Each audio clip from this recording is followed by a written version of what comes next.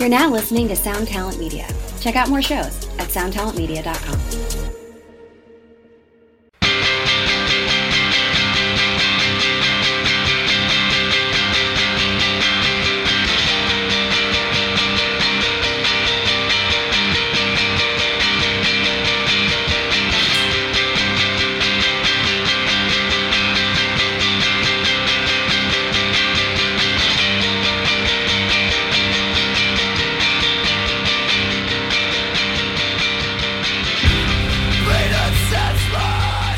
Welcome to Axe to Grind, the story of. My name's Bob. As you probably know, this is part 2 of our story of Rise and Fall. First episode, you got a lot of the very formative early stages of the band. I kind of appreciated that because I didn't know much about what they were doing in that process. You know, like the early formation, where ideas are coming from, what's going into it. Where we catch them starting here is mid-flow. Into Oblivion is out. The band is kind of hitting all cylinders. You know, everything's moving very fast. So Cedric, Vince, and Bjorn take us through a band essentially at the top of their game. When you hear some of the names of the bands they're touring with, these tours they're going for, it was really funny listening back and thinking like, oh, this band was touring with Blacklisted and Guns Up, Have Heart at the peak of Have Heart, Converge multiple times, Iron Age multiple times, you know, and that was just where they were. That's where they belong. I think this is an incredible band. I really appreciate, again, how deep they go. And there were some revelations in this podcast, this episode, to all 3 band members who were with us. And so that was kind of fun. It was done on one late night in December, a very late night for these guys because they're 6 hours ahead of me. So I want to, again, say thank you so much to the guys from Rise and Fall. I hope everybody's enjoying this. The plan is to do some more of these in this kind of format. It's a little break from what we normally do, which we like. We like the hijinks, the wacky hijinks of Axe to Grind. But given our time and attention, we love this shit too. So hopefully everyone enjoys. This is the story of Rise and Fall. I see their empty eyes as a blast of black. Tired of living a life that's just a lie. Devoid of hope, born only to die. So Into Oblivion is out. What do you remember in terms of response? And that could be generally hearing people talk about it. Maybe you remember a specific instance where a friend or someone who you talked to was like, hey, no, like Hellmouth was really good and this is way better even. You know, do you have any moments like that? Because just speaking very truthfully, Hellmouth is a very good record, but Into Oblivion is a milestone record. So hopefully I won't opine too much about the quality of your records and rate them with you guys. That feels really weird. But I will say Into Oblivion is one of these records. It's a mile marker record. It's one of these things that's like, hey, if you want to know what was going on in hardcore punk metal at large in this time frame, you need to hear this record. So Bjorn, people's response, I think we definitely felt like straight away that it made an impact because we would be playing shows with, like, most of the set would be Into Oblivion songs, of course, as soon as the record was out. And even as early as the release show, I think there was a certain energy that came out of us and was like given back to us by the crowd. Not to say that every show was wild. Of course it wasn't, the case. But we did a lot better than before. And then because we put so much into that record in terms of like the recording, the mixing, the songwriting. Like it was really cool to get that kind of response, because it doesn't always work that way. You know what I mean? It could also fall flat, but it didn't. It really picked up. It picked up quick, and we started like touring almost immediately after it came out. We did this European tour with Doom Riders when the vinyl was just out, and on that tour we noticed that it was really being picked up, because we were selling an insane amount of merch and vinyl. I mean, at least I thought it was insane. I was usually doing the merch anyway, and I was like, this is not, how it was before. People are really like flocking towards our merch table, and they want what we got. And that's kind of how you know that things are happening, things are in motion. That's me. Vince? Yeah, and we would, when we weren't touring, we were playing 3 shows every weekend. So like we were just the interest, or the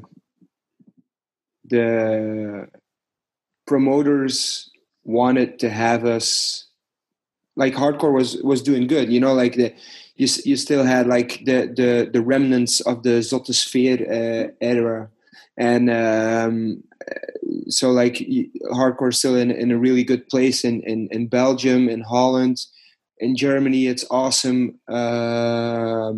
England's awesome sometimes.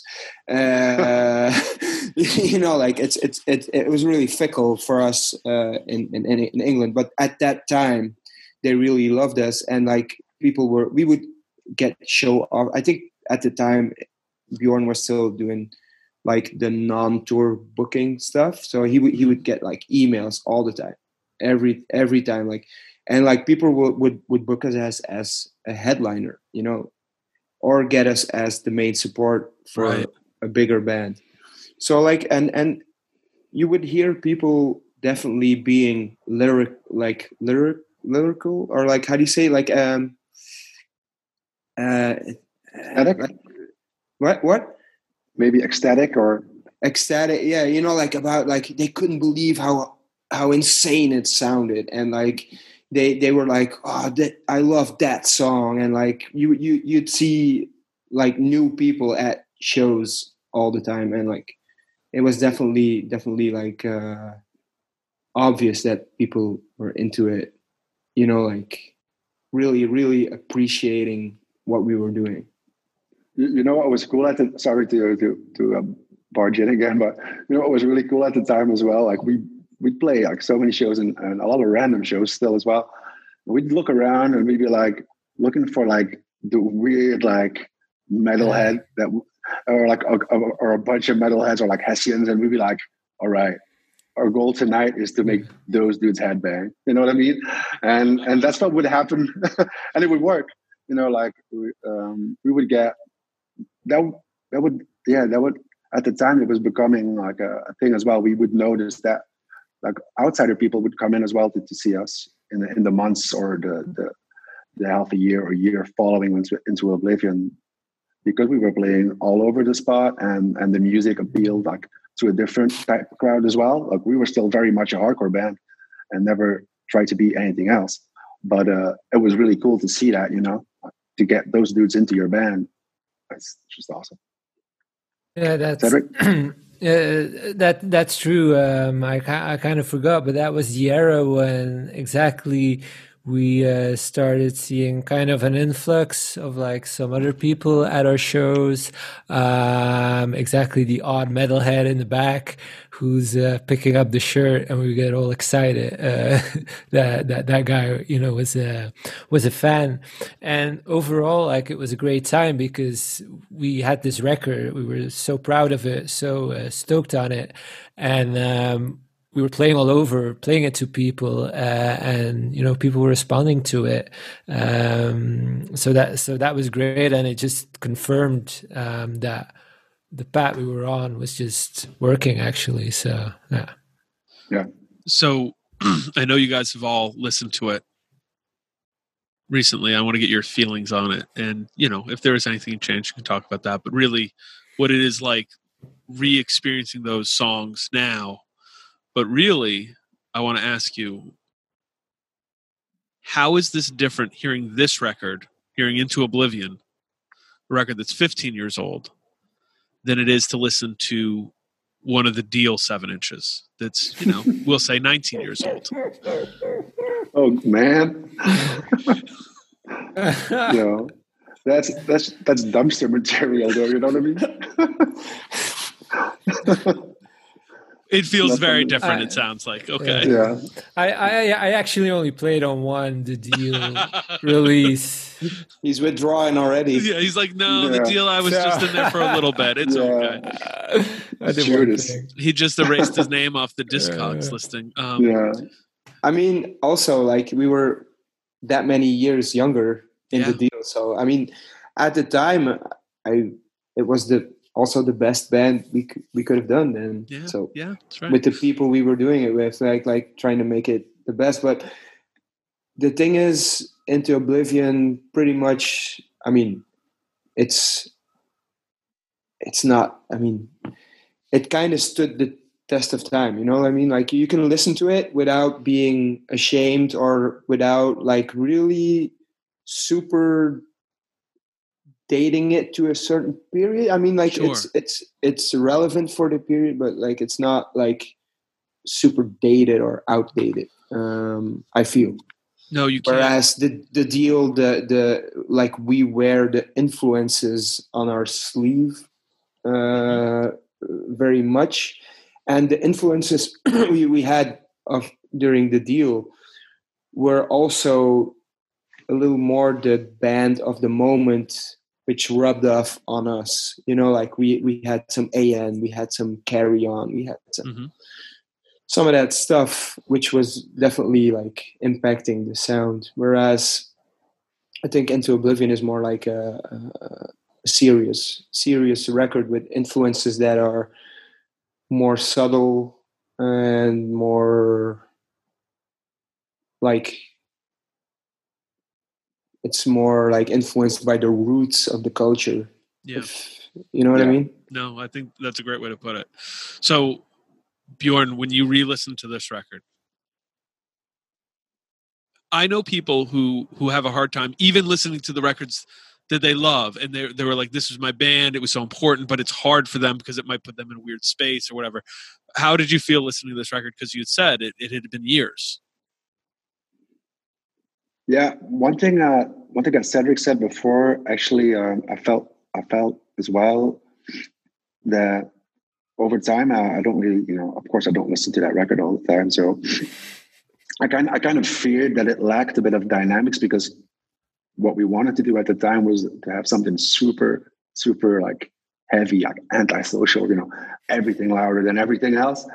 But I got to say, when I listened to it this week, I was kind of surprised to hear that there's definitely like nuance in there. There's melody in there. The dynamics are still there.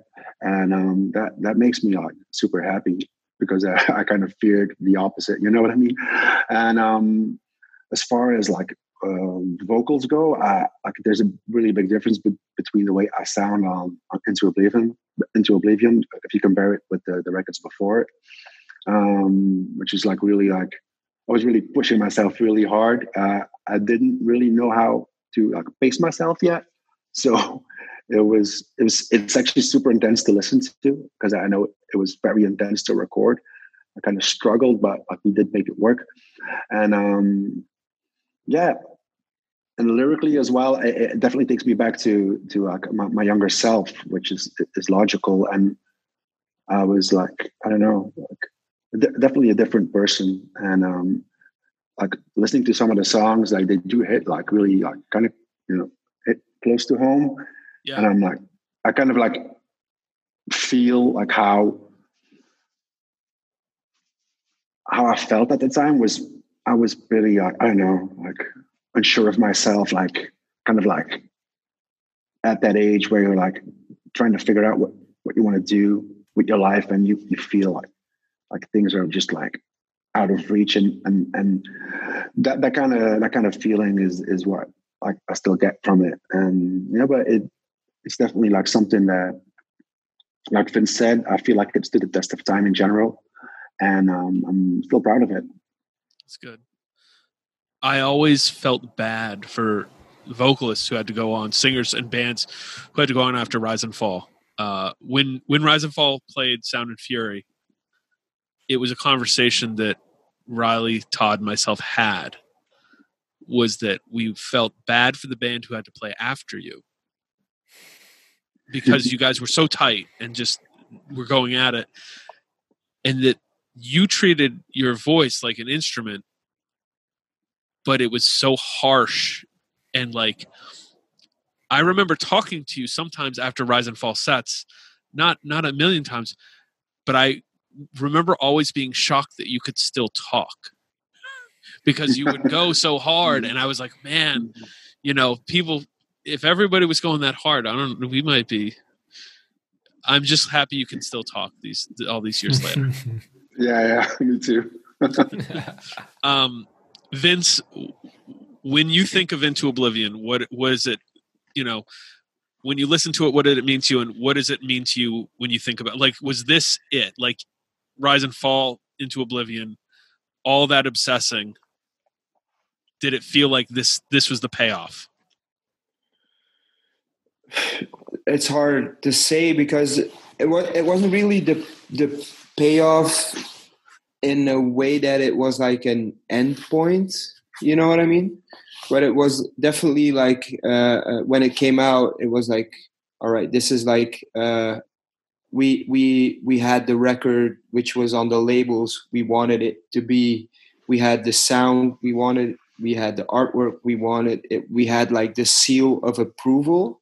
So like on a personal level, I was like super, super proud of it and super confident in the record. But I knew almost instantly that like now we had that record, we had to like also prove ourselves in a live setting even more. You know what I mean? Yeah. Because at the time we had Hellmouth and we sounded better live than on record, and now we had this really good sounding record which we also needed to bring to the people that were new people that were into the band, you know what I mean?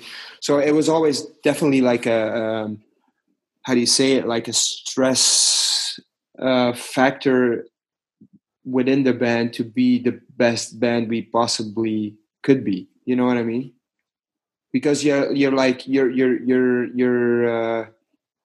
breaking into new territory. You know, like playing bigger shows to people who are maybe a little reluctant to your band because they read an article or they read a review about either the record or like a show or something, or like they heard something about your band, and then you arrive at the show and you're like, all right, we need to be on point, we need to be good. And even though we had that confidence, we still were pretty insecure because we knew we weren't the professional musician that plays his songs like they're on the record. Like it was like, I think a lot of those shows in that era for us were definitely like sometimes kind of a train wreck, in a positive way. You know what I mean? I don't know if that makes sense, but like we just arrived. We knew a lot of PA systems we were using at those small shows were like not able to deal with Cedric's insanely loud guitars. And then we knew we had like JP who needed to like hit the drums like super hard to like reach the levels of me and Cedric. And then like he had Bjorn, who was struggling with like getting his vocals over we were pretty antisocial in a way that like we were gonna be the loudest band on the bill. Like, you know what I mean? Like we were like, all right, let's shatter some eardrums tonight, man. You know, like, and then like, but we forgot the logistics of the shows we were playing, like that weren't like equipped to like, we were a little bit ignorant at times where I feel maybe we would have sounded better if we would have been open to turning down our amps a little bit, but which wasn't. It wasn't that was like a no-go for us. I remember a lot of times we were like, there was this PA guy who was like a front of house guy who's like, oh, you guys need to turn down. And we're like we were like always on edge for some reason. Like we were like, this dude's the enemy. Like, why would we turn down our fucking amps? Our amps are our like personality. But like we you know what I mean? Like we were still young at that point and like inexperienced and like. But then again, like, go ahead, Cedric. Yeah, the thing was also up until that point, a lot of the shows we were playing were like smaller shows with very shitty PAs. Yeah. So we kind of learned to deal with that by playing very loud. And not a lot of bands that we were playing with at the time were doing that. So that kind of made us stood out. And we kind of developed some kind of a live reputation with like a good sound. But we didn't know how to deal with good PAs at that point, because that was kind of how we roll. And so it was just turn everything, up 10 and then have the PA guy deal with it. Even if it was like a very good PA and we made so many enemies in sound guy land. But that was a learning process, definitely. I feel like if Vince was in a time machine and went back to 2006 and told the two of you, hey guys, you have to turn down your amps, that 2020 Vince would have been yelled at or told to, would have been the enemy. Yeah. I remember a show in Manchester where Cedric threw a cap at a sound guy.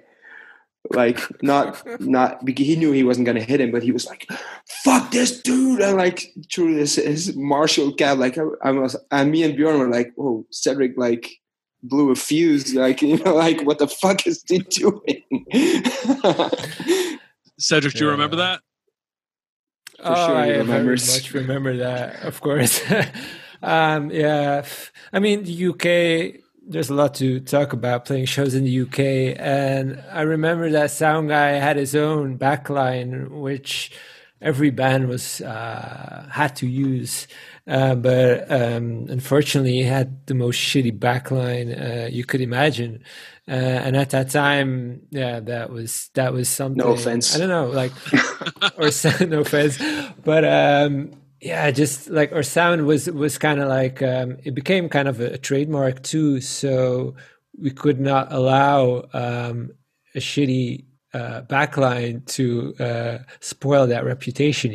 Yes, we had to bring it. So I needed my own. I needed my own fucking cab, and definitely we took ourselves way too serious at that time. And that's something like years later we came back from. But it's that obsession we talked about earlier and that unanimous focus that we had. We took everything very serious and way too serious. And it's ridiculous now to look back at. But at the time, it was war, baby. It was everything you breathed and ate. Yeah, it really is. All right, so we're gonna keep moving here because we're getting to the very interesting part to me and to a lot of people listening. But let's talk about the UK for a second. It sounds like it wasn't always great. I see some faces and what was wrong? What is the rise and fall versus England story? Well, like Vince said before, we when we started playing the UK, like we did well, we're super well received. But to be honest, at the time, the UK scene was not stable at all. So as a band that would tour a lot and play a lot of shows, we'd come back every couple of months sometimes, or every half a year, every year. And every scene would be totally different when we would come back. So we could have like a really, really good show and be super well received. And then we'd come back and be like the worst shit ever. You know what I mean? So their scene wasn't stable, I think. And that kind of reflected on on our shows, and I don't think we were the only band to experience that. And I feel like it's only in recent times, I would say, since Violent Reaction came up and the whole scene around them and the bands that came afterwards, they've really established a strong scene. Really strong, yeah. Yeah, that has a lasting like effect as well. Like those people are still around, still doing bands, and new bands came up after them, and you know what I mean. That's the type of scene that we prefer. You know what I mean? And it wasn't there. It wasn't there at the time. It was a very different vibe, and it was either on or off. You know what I mean? Yeah. Did Bjorn step in so you guys didn't say anything too mean about it? Yeah, I did. Okay, all right. No, to be honest, we have a lot of really good friends in England.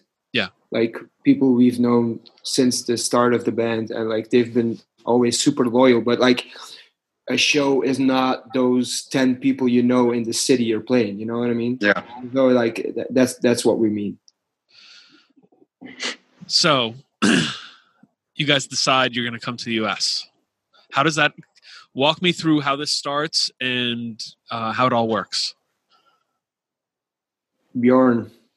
All right. We have to give a big shout out to Blacklisted, because that's something we won't ever forget. Is Kings, yeah, is meeting Blacklisted in Europe, and I think most of us were already into their band, and I think some of those dudes were definitely already into Rise and Fall when we met up and played with them maybe once or twice. We kept in touch, and they were like, "Come over," and that's when I kind of like inviting you over to their house, like, "Hey, come over for dinner." Right. Yeah, come over for dinner. Get some spaghetti, you know. And that's when it kind of clicked in our heads. We were like, "That's actually how you do it. This is how it happens. You just have to kind of meet the right people, like be on the same level." And they were like, "Come over to the States. We'll book the shows. We'll do like an East Coast run." And they did. Like, I mean, Tim at the time, who was in the band Blacklisted, he did their booking as well. He booked Tim Smith. He booked those East Coast shows.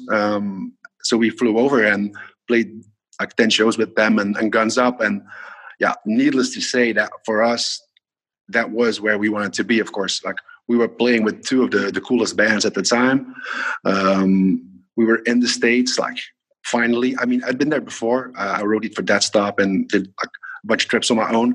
But just to be there with your own band, playing like dope shows, you know, for the most part, with really cool bands, great people. It was an eye opener. It was definitely an eye opener, and I'm still super thankful actually for all that. Cedric, yeah. Tell me about the first tour in the US. Well, I hadn't been to the US ever because I'm poor and I can't like afford plane tickets to go on a holiday like to the US. And I remember Bjorn talking to the dudes in Blacklisted, and then we saw them in Belgium, and then like it kind of like snowballed from there. And like one of the things was I couldn't get an extra day off work because I was limited in my days off, and I flew in on a different flight than the rest of the dudes, and I hadn't been to the US ever. So like I arrive alone on the plane, and we land in Boston Logan Airport, and that was just like one of the coolest moments that a band ever like allowed me to do. You know what I mean? So you just see the skyline. There's pretty much like you've seen so much. Like it's hard to explain. Or maybe it's not hard to explain, but it's for a European to go to the States. There's so much American culture on our TV screens, so like you kind of know where you're going, but you're not you've never seen it, and then you see it with your own eyes, and it's your band that it's allowing you to do that. So it's like, it's magical. Like I've said before, like it's super awesome. And then like, I remember going through customs. You have to say like who you're staying with, and then I remember Nicole, one of our good friends who was working at Death Wish at the time. She like I was in touch with her a lot through email, and she like completely planned out our strategy of like getting into the US. And like I had to say we were staying at her place, and the dude at customs was like, and how do you know this Nicole? And I was like, I know her from the internet. And like, you know what I mean? Like, and the dude gives me a look like, what is this Belgian dude coming like to see this girl in the US? And like, and why do you have guitars? Why do you have a guitar and or like a bass guitar? And I'm like, oh, you know, like just playing some music, you know, like maybe, you know, whatever happens, you know what I mean? Just like jamming, man. Just jamming, you know what I mean? So like, and then like arriving in Boston, we were super well received by everybody there. It was like insane. Like I think the first night we stayed at Nate's his place, if I'm not mistaken. And he took us to dinner. Then we like Converge played the first show in Brockton at the Tiger's Den, which was a legendary venue at the time. And they played that show to like help make it bigger. And like, I'm sure it's like one of Jake's plans to make it like a super welcoming and awesome first show for us, which it was. You know, like you had the bands that were on the tour. Shipwreck played, if I'm not mistaken. Maybe, I don't know. Converge headline. You know, it was like a 6 sold-out show. I remember walking up, like the Tiger's Den venue was like on the first floor or on the first floor, and I walk up. And like we heard all these stories about like shows in America and blah blah blah, and like I remember walking up the stairs to like get into the venue, and they like one of the first bands that were playing there's like this dudes with like exploded eyebrow, like I like being dragged down the stairs, and I like pass them like, what the fuck is this gonna be? You know, like we were super nervous. We get on stage, we play that first show ever on American soil. It was like we were just like looking at each other, like, and like I remember like setting off the set, and like it was just an outburst of like we wanted to be the most loud and violent band on stage. You know what I mean? Like we wanted to. We were like, okay, we have this one shot to make an impact in the States, and like let's not fucking like ruin this opportunity, you know what I mean? And like JP, I think he was so nervous, like he broke I think maybe 7 sticks during one set. Like it was insane. Like there were parts of sticks flying around. I see Cedric, like he had super long hair at the time, like headbanging like a fucking maniac. Bjorn getting at it like insane. Like we start the set, and there's dudes who start to mosh like instantly. I was like, what the fuck? This, I mean, I sound like a little child. It's all coming back, but like it was awesome. And then like the continuation of that tour, like I had rented also a minivan, but a soccer mom's van in my name. So I think it was my credit card or whatever who on like I booked it on my credit card, and I was like super jet lagged. And I think like the night after that show, we had to drive to some other place, and just like, I don't know, it's kind of a blur, but it was insane and awesome at the same time. Like, yeah. Cedric. The first tour in the States, like coming up, It was pretty unreal from what I remember because well, it was like a confirmation. Well, yeah, it was a confirmation of what we were doing, and also a lot of the European bands that we knew. I mean, at the time, Dead Stop and also Justice were doing that, but it was a pretty unique thing, and we definitely felt at the time that we were doing it with the right people, like with Blacklisted and Deathwish supporting us. So it was this, it was this also this proud moment, you know, when you can tell someone you're touring the States, it's like a big deal. And yeah, that whole thing was just great, you know, it was awesome. And it was also very interesting because we were firsthand experiencing the differences between European culture and American culture, and then definitely in terms of hardcore, which was very different. Tell us more. This is really a cool thing. So Cedric and Vincent was your first time in the States, and Bjorn, I've been there before. You had been there before. Okay. Yeah. Okay. So give us the raw, both the difference between European culture and American culture, and then also the differences hardcore wise and hardcore culture wise, I guess.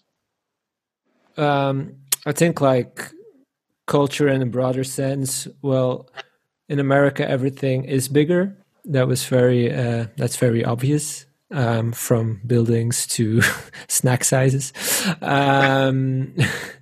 But people are, there's a big difference in social, how we are socially, because Americans are very friendly all the time. Well, they're very accessible. Small talk, everything goes so smooth, and also reflects on you. Like when I was in the States touring, it would be much easier to get into conversations with other Americans because it was just easy. In Europe, things are a bit differently. It's more of there's more of a gap. It's not that people are less open. It's different. But the upside of that is, well, in Europe, for example, with the touring, like Blacklisted really came true. Like they say, come over, and they really meant it.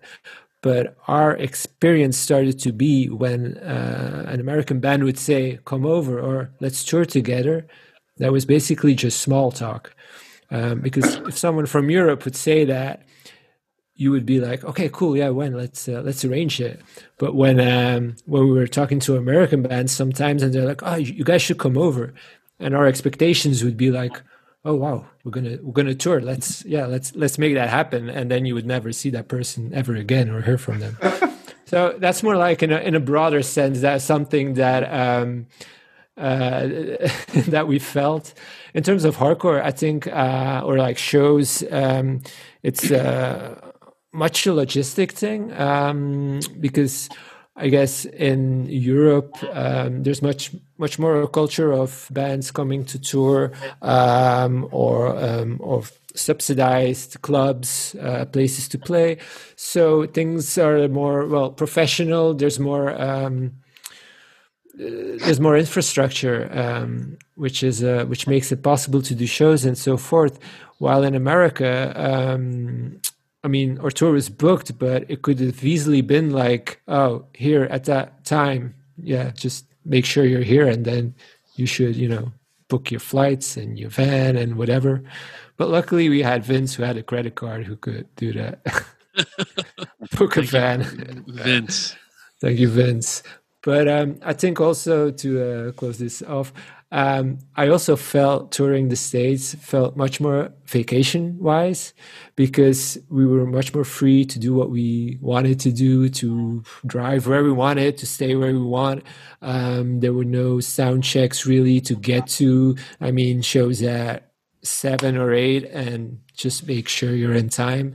And that was basically it. So yeah, it was adventure time, definitely. And there was this country to discover, and it was awesome. Bjorn. Yeah, I agree with. Yeah, I agree with what Cedric was saying for sure. There's definitely a big difference in culture when it comes to like the way you talk to people, the way you interact, and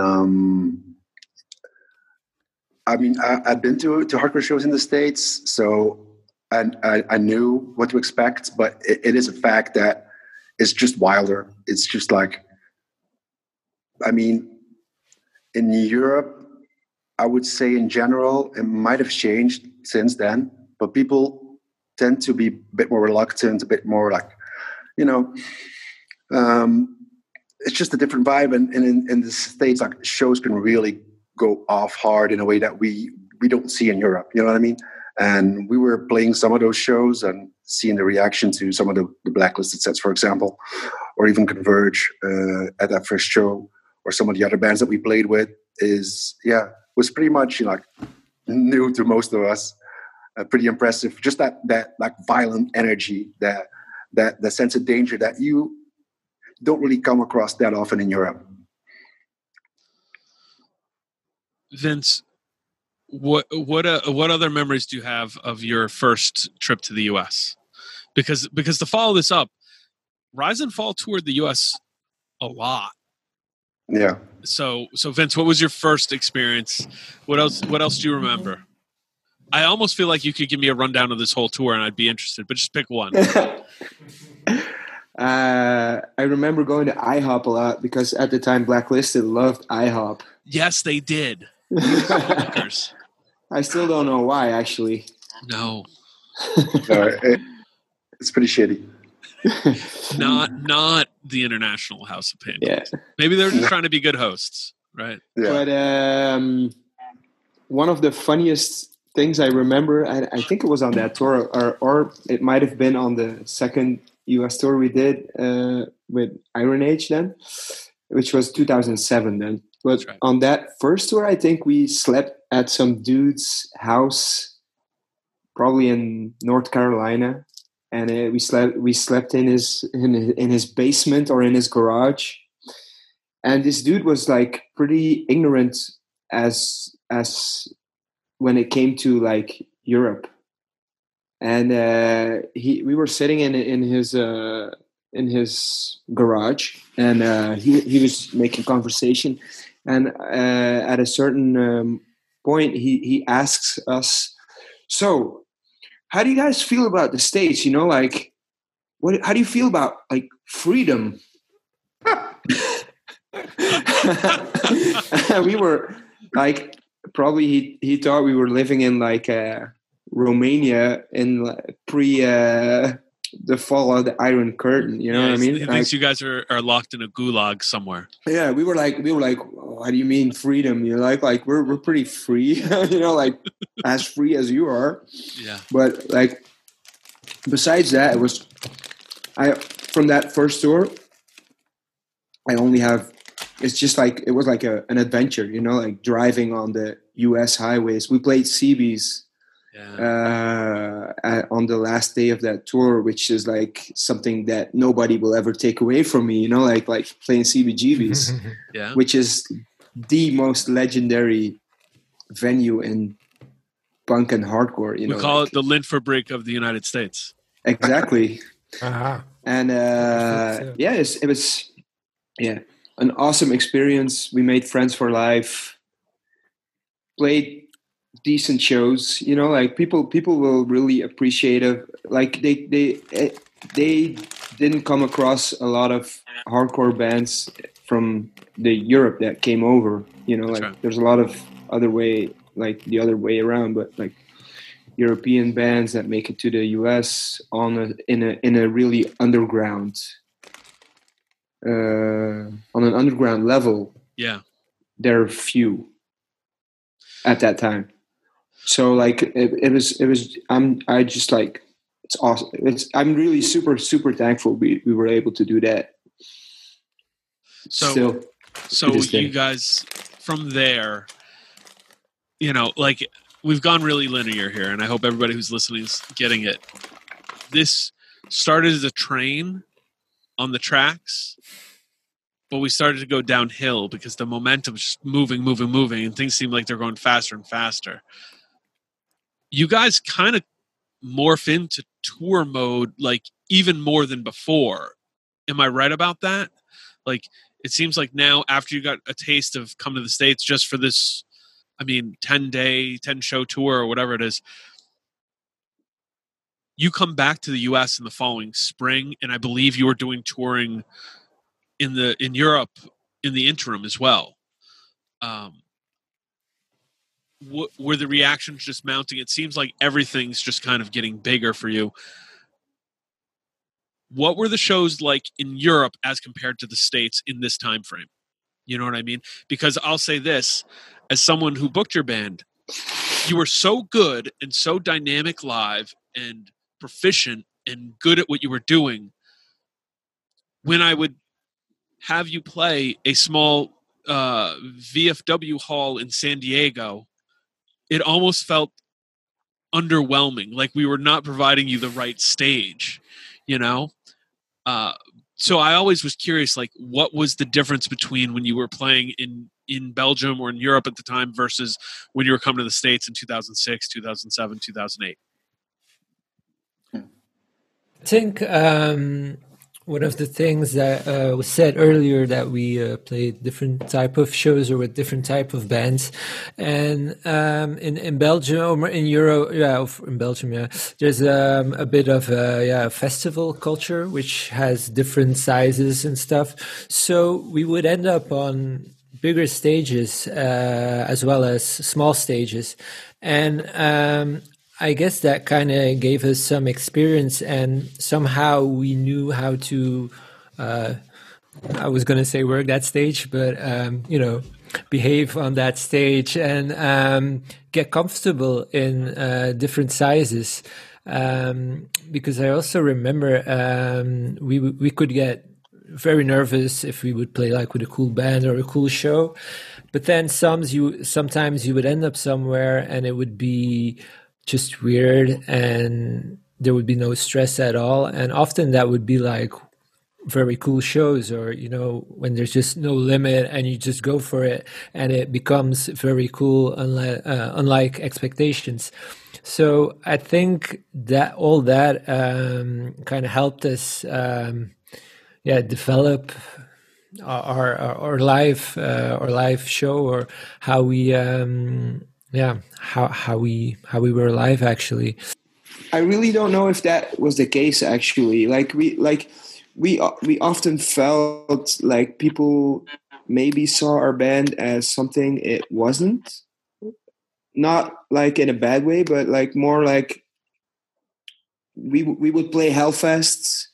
We would play like bigger summer festivals in Europe, but like that didn't necessarily mean we wouldn't play smaller shows in Europe also. Right. Okay. The thing that really helped us improve our live show, I think, was just playing out a lot. And then we did I'm skipping the Iron Age tour now, but like in 2007, which was the year we probably toured the most next to 2009, we did a really long tour with Converge, which really was the next level in when it comes to like professionalism of the venues, of the way the shows were held. Like it was like sound checking, like during that tour, it was like, that was like a real band stuff. But the thing is, that wasn't like a given for us, like it wouldn't be always like that. We didn't reach, or like, we were not at that level. When we did that Converge tour, we were the supporting band. It wasn't that like after or during that time we would constantly play bigger shows or bigger venues or like professional in a professional environment. Whereas when we would come to the States, people would see pictures of the bigger shows, because obviously you want to kind of show your band in a positive and a little bigger way than you are. Not that we were like a fake big band. Like we were just trying to post a cool picture, you know, like, if you or have like a picture playing in front of 5 people or a picture playing in front of 500, it's easy to choose which picture. Yeah, you exactly. use.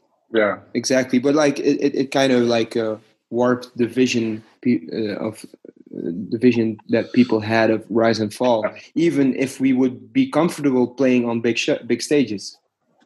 Bjorn? yeah. What Vince is saying is very true. Because we played, especially in Europe, we played everywhere. And if we would get an offer for a show or festival, we'd be like, can we do it? Do we feel like doing it? Okay, let's do it. Fuck it. And because of that, we managed to play a really wide variety of shows.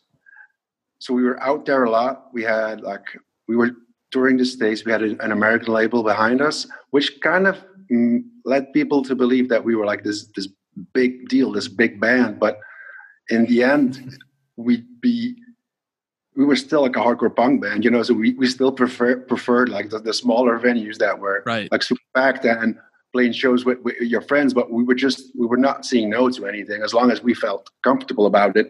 And we were kind of in that era. We were kind of on this like on the verge of maybe becoming a bigger band, and we were getting a lot of tour offers that we said no to, right? Because the whole like pro metalcore thing was getting really big, with all these dudes in mesh shorts like working the stage, and like they had like, you know what I mean? Yes. Like that shit was exploding over here too. We got like a whole bunch of offers to do that type of stuff. And if it's a one-off show or a festival, we're like, yeah, hell yeah. If it's a tour, hell no, you know. Right. We'd be miserable, you know. It's cool to pop in and out, but that's not who we are. Yeah. So no, we didn't want to go that way. We just kept doing our own thing. You know what I mean? Was there ever? See, I think that brings us to a good spot. You guys obviously are seeing success, doing well. Was there a tension or a pull? Because it seems like you all were lockstep on this, that you were a hardcore band, you were a hardcore punk band, these were the shows where you felt good, and any professionalism or quantifiable, like, you know, quality of play was just out of, this is just what we want to do and how we're doing it, not like, hey, we're doing this so we can move to this other place. You enjoyed where you were. Was there that temptation? It doesn't seem like for you guys, but did you ever have those thoughts of like, I guess we have the opportunity to do this, and, you know, there are bands who are, you know, quite honestly making a living doing that kind of dorky metalcore. Was there a pull to go, hey, should we try that? Did you ever have those thoughts or consider it, given where you were at as a band? I guess at some point, I mean, we wanted. Was it? No, you're good, Cedric. Go ahead. Okay, I think at some point we definitely wanted to do as much as possible, but in terms of navigating into that world, definitely not. There was nothing for us remotely interesting in there. So, I mean, but at the time we were taking ourselves very serious, and I think everything also took a toll on our lives, obviously. Depending on, I mean, in the story where we are now, I think things were still very productive and positive. But it was definitely there was definitely now and again some tension about maybe not the direction, but like but more maybe what it meant to be professional or do as much touring for a band like us. Yeah, maybe it was more of an existential thing. Mm-hmm. It's a balancing act, actually. You know. It's a balancing act. You want to play a lot, you want to be out there, but you want to be yourself. and you want to stay true to who you are, and so it's definitely like it was not an easy balance, but at the same time, like we were doing what we always set out to do. And so in 2007, like Vince said, like most of us stopped working for a while, just to be able to tour and to play all the time. And I mean, I just remember being really happy about it, you know, just like saying bye-bye, you know, I'm off, and just doing what I love, you know. Yeah, it was definitely never like a plan to become a commercial success. We wanted to make our band successful in a way that we were open to welcome more people to the Rise and Fall experience. You know what I mean? But we weren't t-shirt. Exactly. But we didn't feel like like Bjorn said, like touring with bands we didn't like because it would like make us more popular. Like I can honestly say we never toured with a band we didn't appreciate we didn't appreciate like musically. Yeah. I can't remember a band that I didn't like that we toured with. Like I would not go see the bands every night.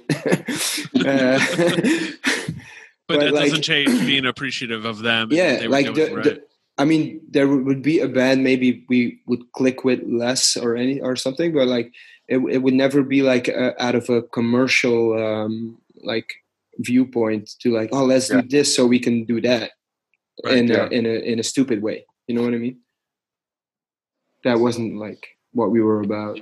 And honestly, to be like super honest, like we were super realistic about how we sounded and how commercial or whatever we were, you know, like we were a pretty antisocial band, you know, like a pretty antisocial sounding band, and we didn't want to change that, you know what I mean? No, yes, it would be hard to make the sound ready for top 40. We'll say that. Yeah, exactly. Yeah, for sure.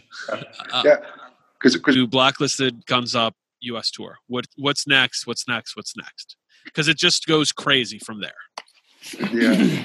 After that one, we kept on doing like weekends, like a lot of weekends, and that whole summer of 2006 was spent like traveling up and down in Europe. Mm-hmm. Not any real touring until the fall of 2006 when we did like a really quite a big European tour with Blacklisted again. Mm-hmm. Which was like 4 weeks, and the end of that tour was like at the end of that tour we did 10 shows with FEK, which was JJ and Mackie, but they were called FEK at the time. Yes. Which was I don't have to tell you, but that was just a pretty wild experience in itself. Really cool. That's part 3 of this podcast. Exactly. I'll just say that Mackie is king. So the year after, 2007, that's the full US tour with Iron Age that we just discussed. Mm. We did a Finland tour in 2007. We did a European tour with Comeback Kid, which was pretty short, but still.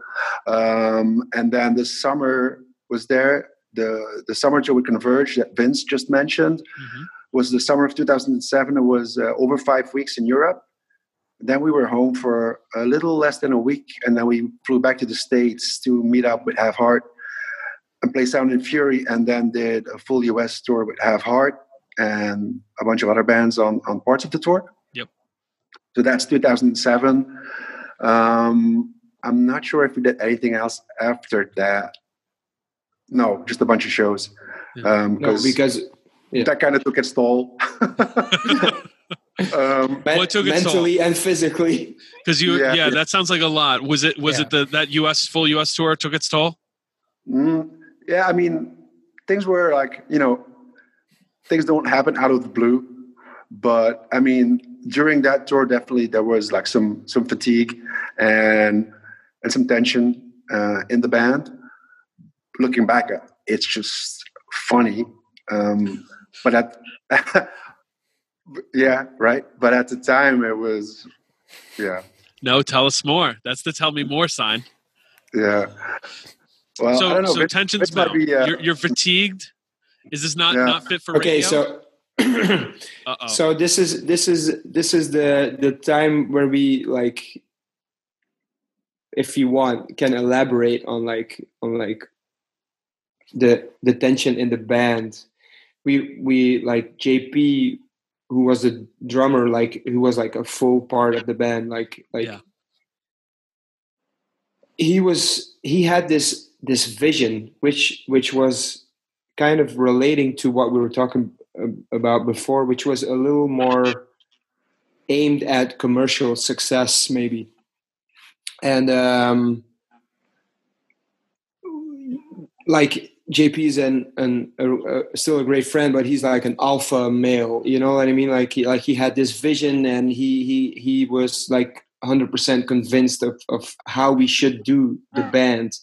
But obviously he wasn't alone in the band, so like he had all these kind of different like ways we wanted to like do the band, you know what I mean? And being in close confinement for almost 2 months in a row, like the Converge tour, leading into the Half Heart tour in the States, kind of like magnified the little tensions between us as an entity, you know what I mean?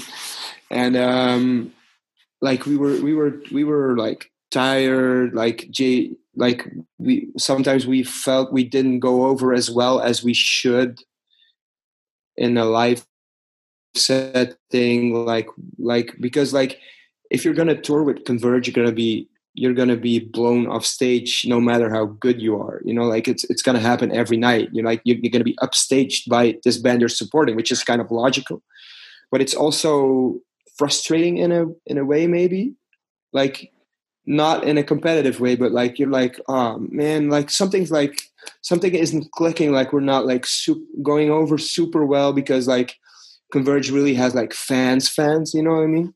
Converge has fans that go just to see Converge. Yeah.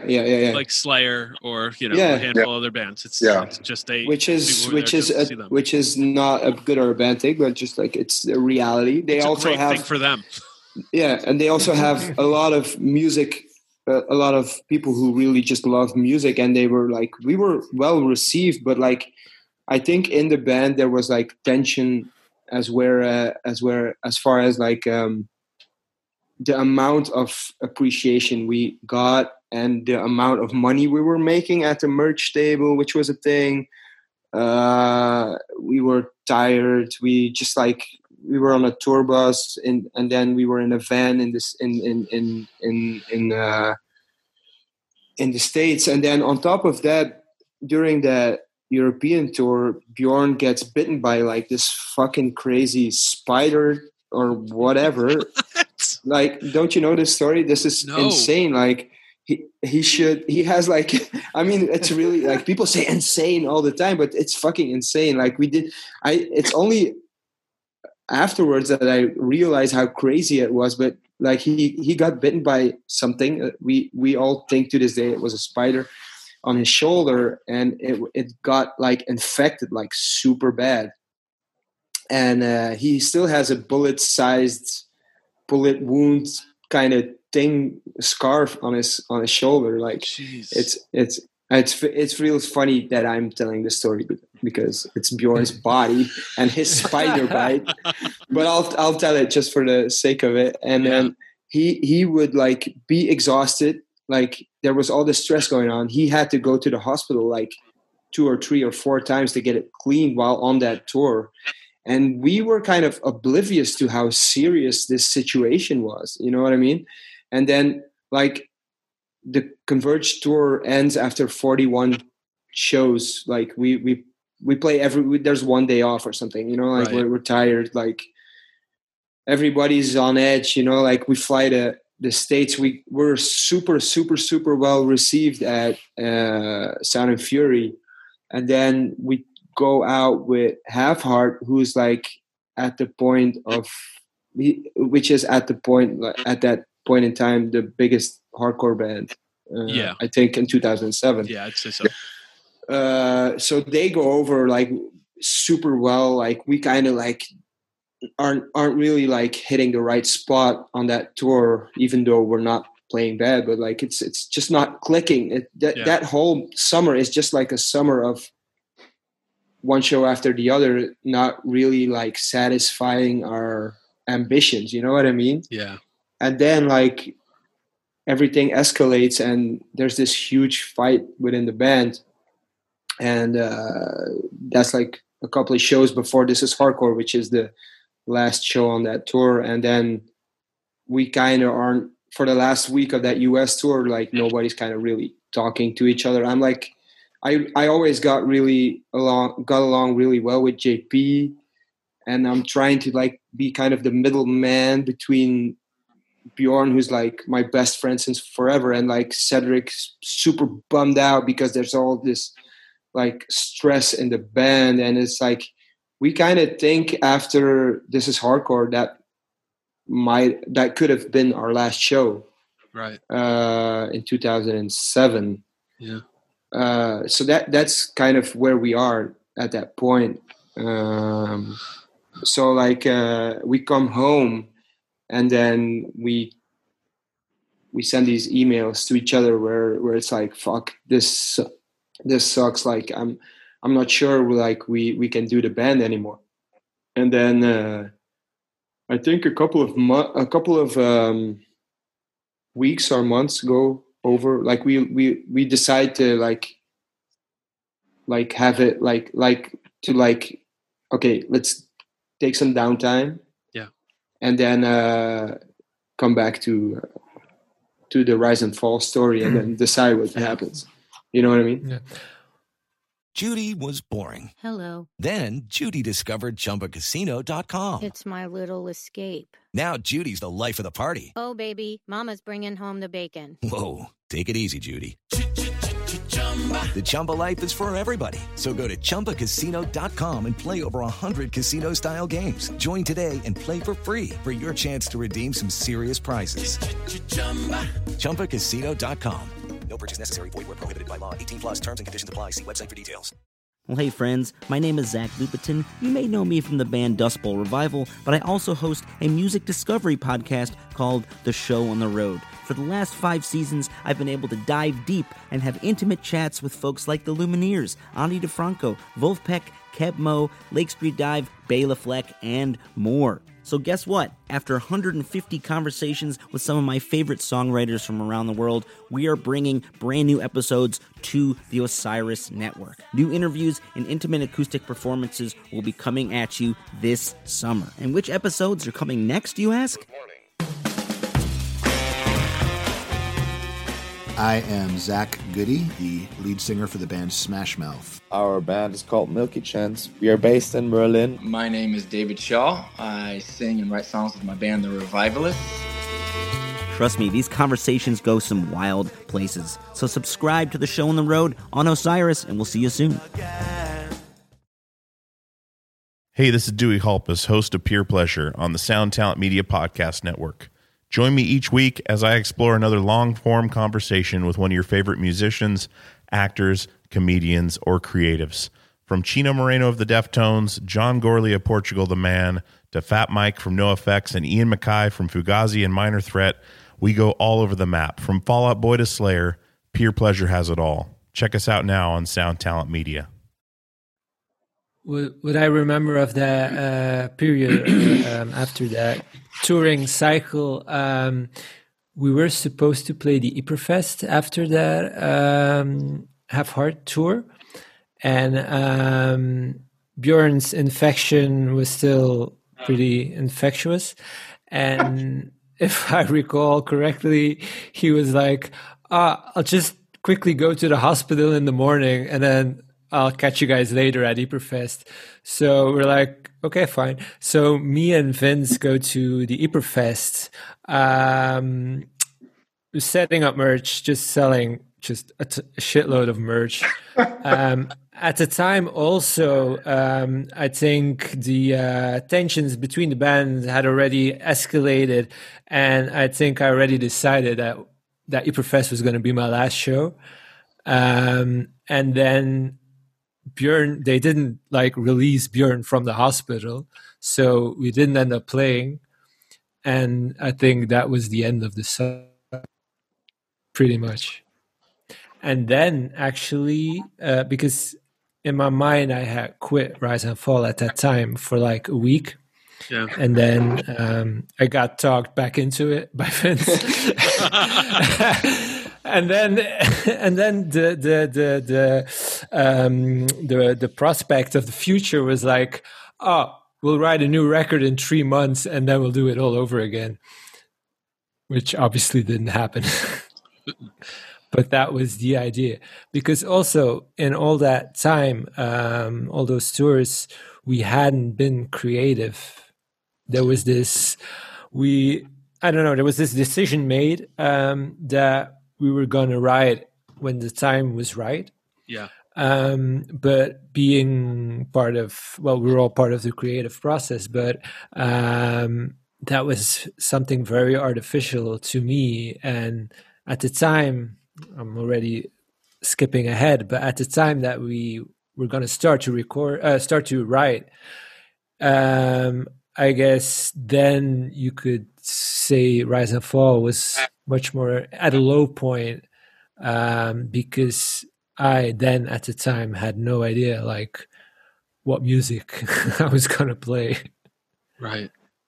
Yeah. So, Bjorn, before we move ahead, that conflict and tension that happened after, 9 weeks of touring or whatever it was. Yeah. What was that like for you? Were you just mentally, where was your headspace? Were you like, this is it? Yeah, I wasn't so sure. Like, the thing with me is I was just so happy to be touring and to be doing what we were doing. And I was at the same time super bummed that we had this conflict going on, which at the same time was also kind of a big cliche, you know what I mean? Because that's what you always hear about bands when they start touring a lot, then tensions will mount and this kind of shit will happen. And if there's anything I hate in life, it's just being a cliche. So that was a bummer. It sucks. Yeah. So I got to say, Vince really kept the band together at that point. At the final couple of weeks of that US tour, he kept the band together, kind of like maintained a peace, you know what I mean? Because I was ready to quit. I was like just so disappointed with how things were going. Cedric as well.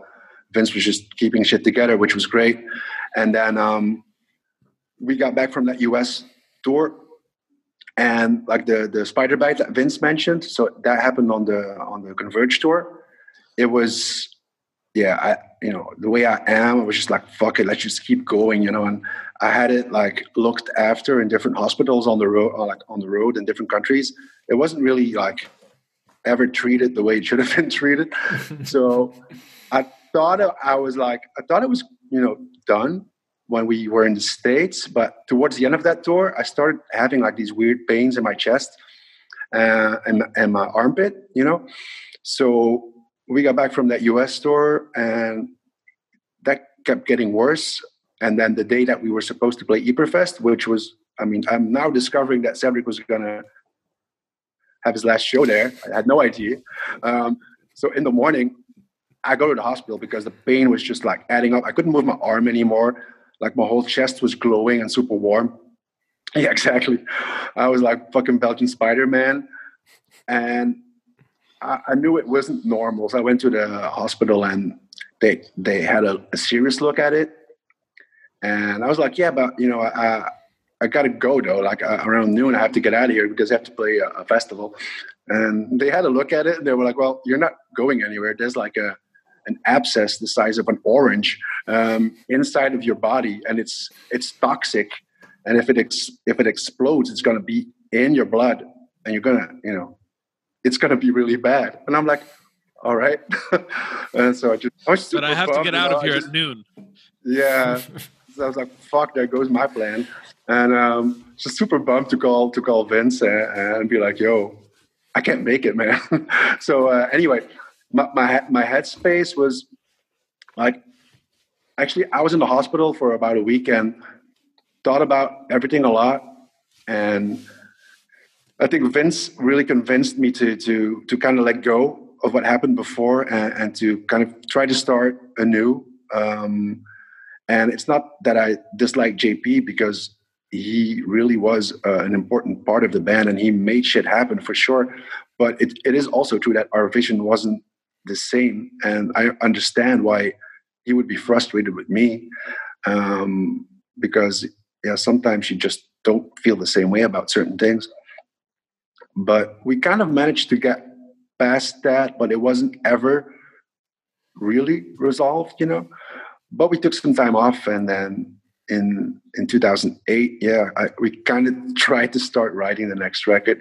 So I would say my headspace was like, I was disappointed. Like, this was the one thing that I really cared about, like obviously, and I didn't want it to fall apart. I didn't want to like have a dramatic like breakup. I hate that shit. Yep. So I decided to stick it out, and that's what we did.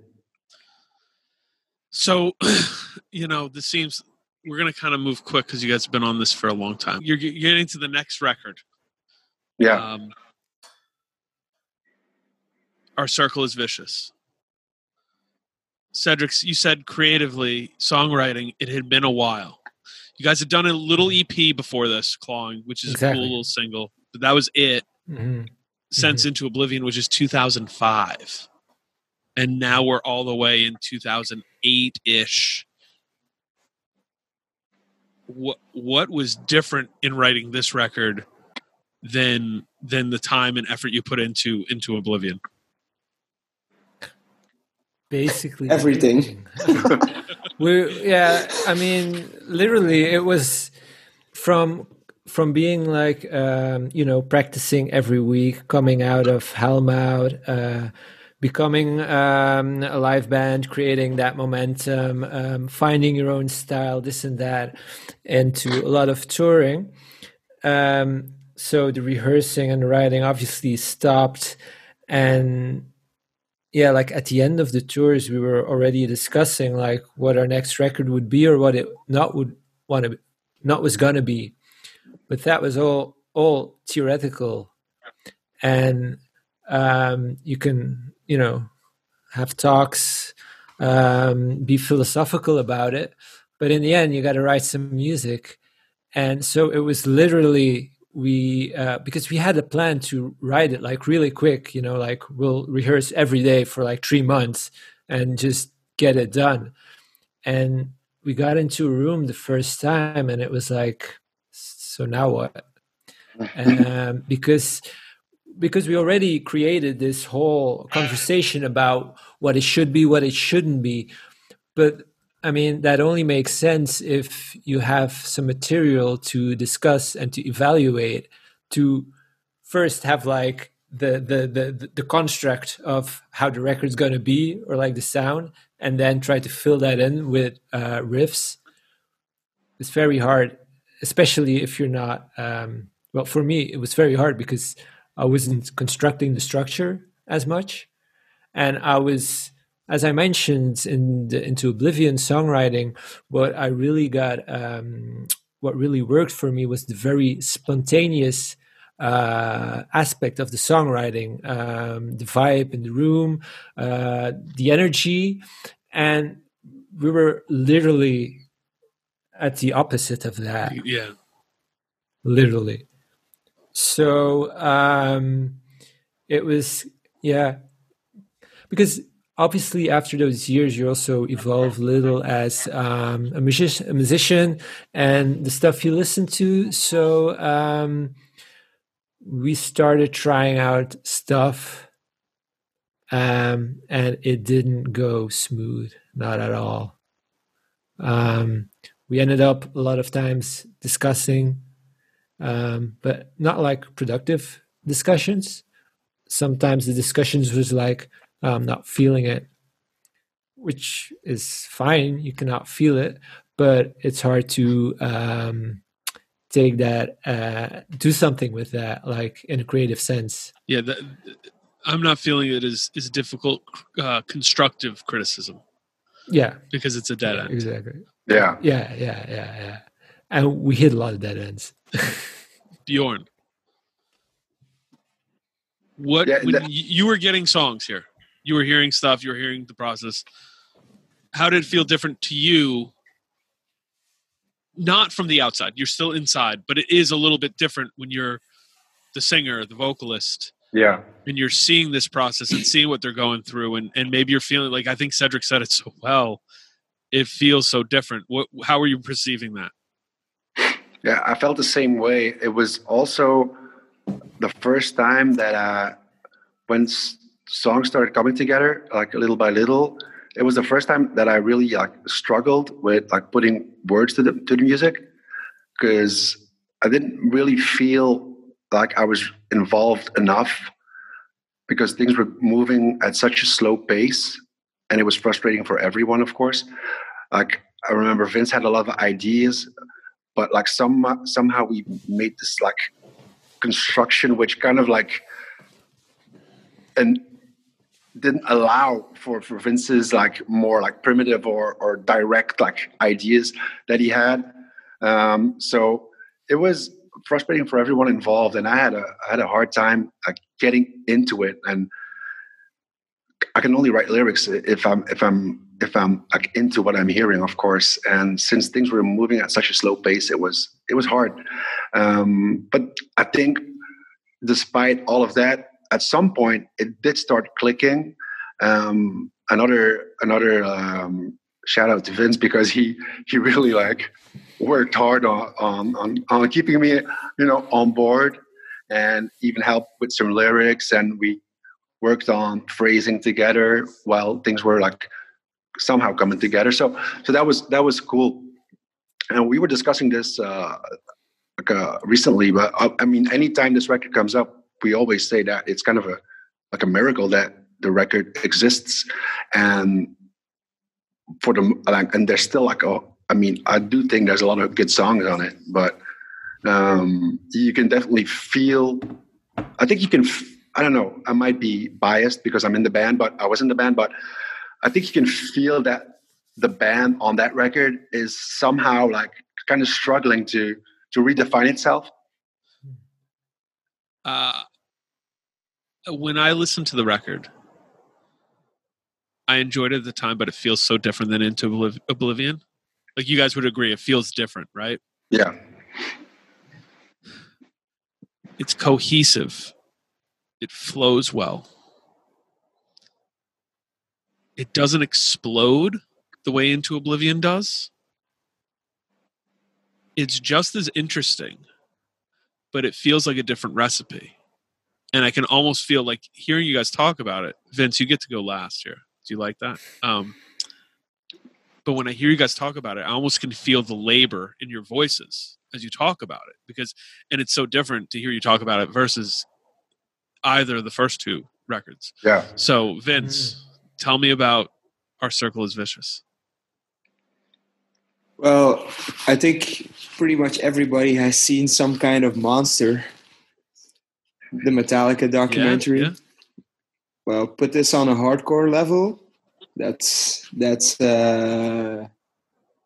Rise and Fall writing Our Circle is Vicious. How did you keep everyone together? Without the drugs and the money, though, How did you keep everyone together? How did you make this happen? Vince, it sounds like you were SSD glue all over this. I try to be. No, I don't know. It was not a fun time, to be honest. Like on a personal level, we kind of were able to leave the past behind us. It wasn't that bad on a personal level, but on a creative level, it was just pure insanity in a bad way. Just stupid arguments, about nothing, like songs that needed to go in a certain direction or create a certain atmosphere that wasn't our band. We weren't really like finding a direction, you know, like, and it was super problematic. And like the whole, like, even though we were like moving on personally, like the creative process was impacting our friendships and like the way we were interacting, you know, like, and I felt this whole black cloud of frustration hanging over everybody in the band. Like, Cedric's frustrated because he's not really like finding the riffs that like fall into place for the ID we had. We created this idea, like Cedric said, like, but we didn't have any inspiration to attain the ID. You know what I mean?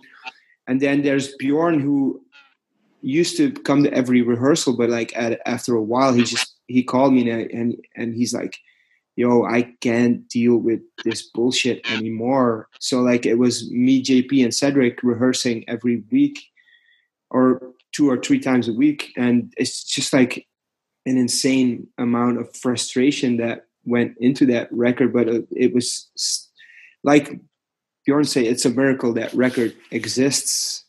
And there's a couple of good songs on it.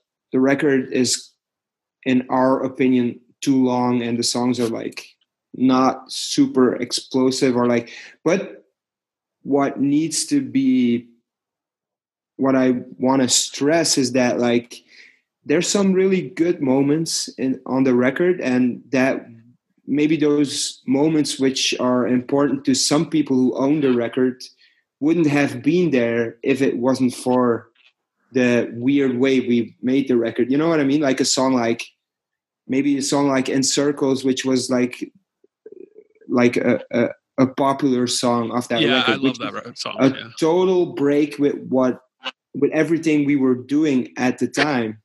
We also like released that was Jake's idea to like have this song as a lead into like, which was the MP3, you know, like when bands used to do that. The debut song, right? The debut song, like it was so different, and people were like, "Huh, where's the mosh part?" You know what I mean? Like, and that was also a thing that we strive for with Rise and Fall, to like be a good band, but not like to be unpredictable is a fun thing to be as a band. You know what I mean?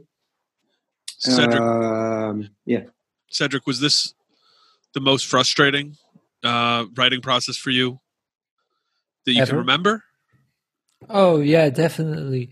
But it's interesting that Vince brought up In Circles, because that indeed became like one of our more songs that always worked live, which, I mean, it's an important song in the Rise and Fall discography.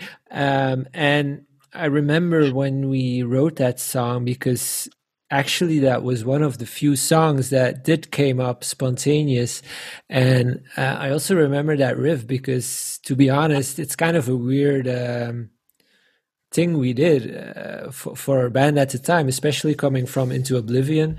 And I don't know, I remember seeing a band live and they had like this very jangly sound.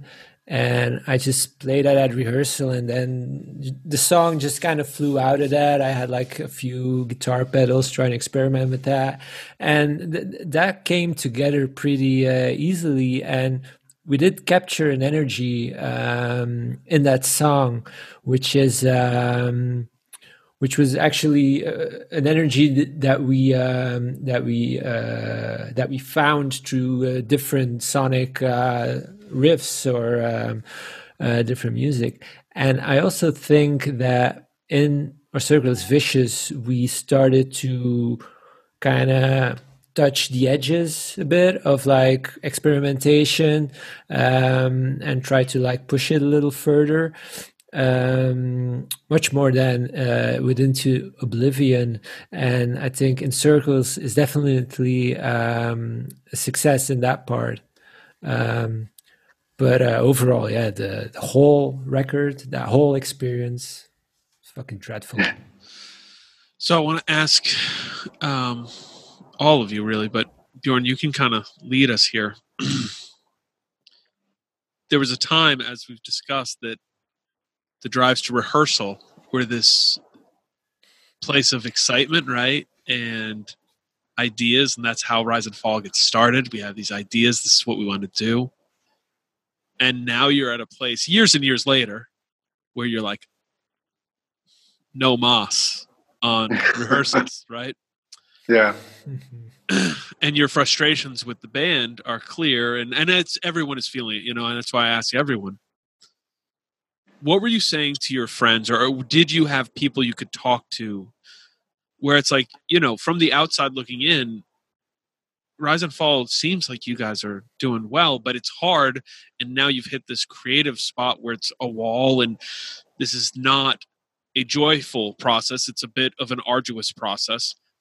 What were you saying to people who were close to you? Like, when someone would be like, hey, how are things going with Rise and Fall at this time? What would your answer be?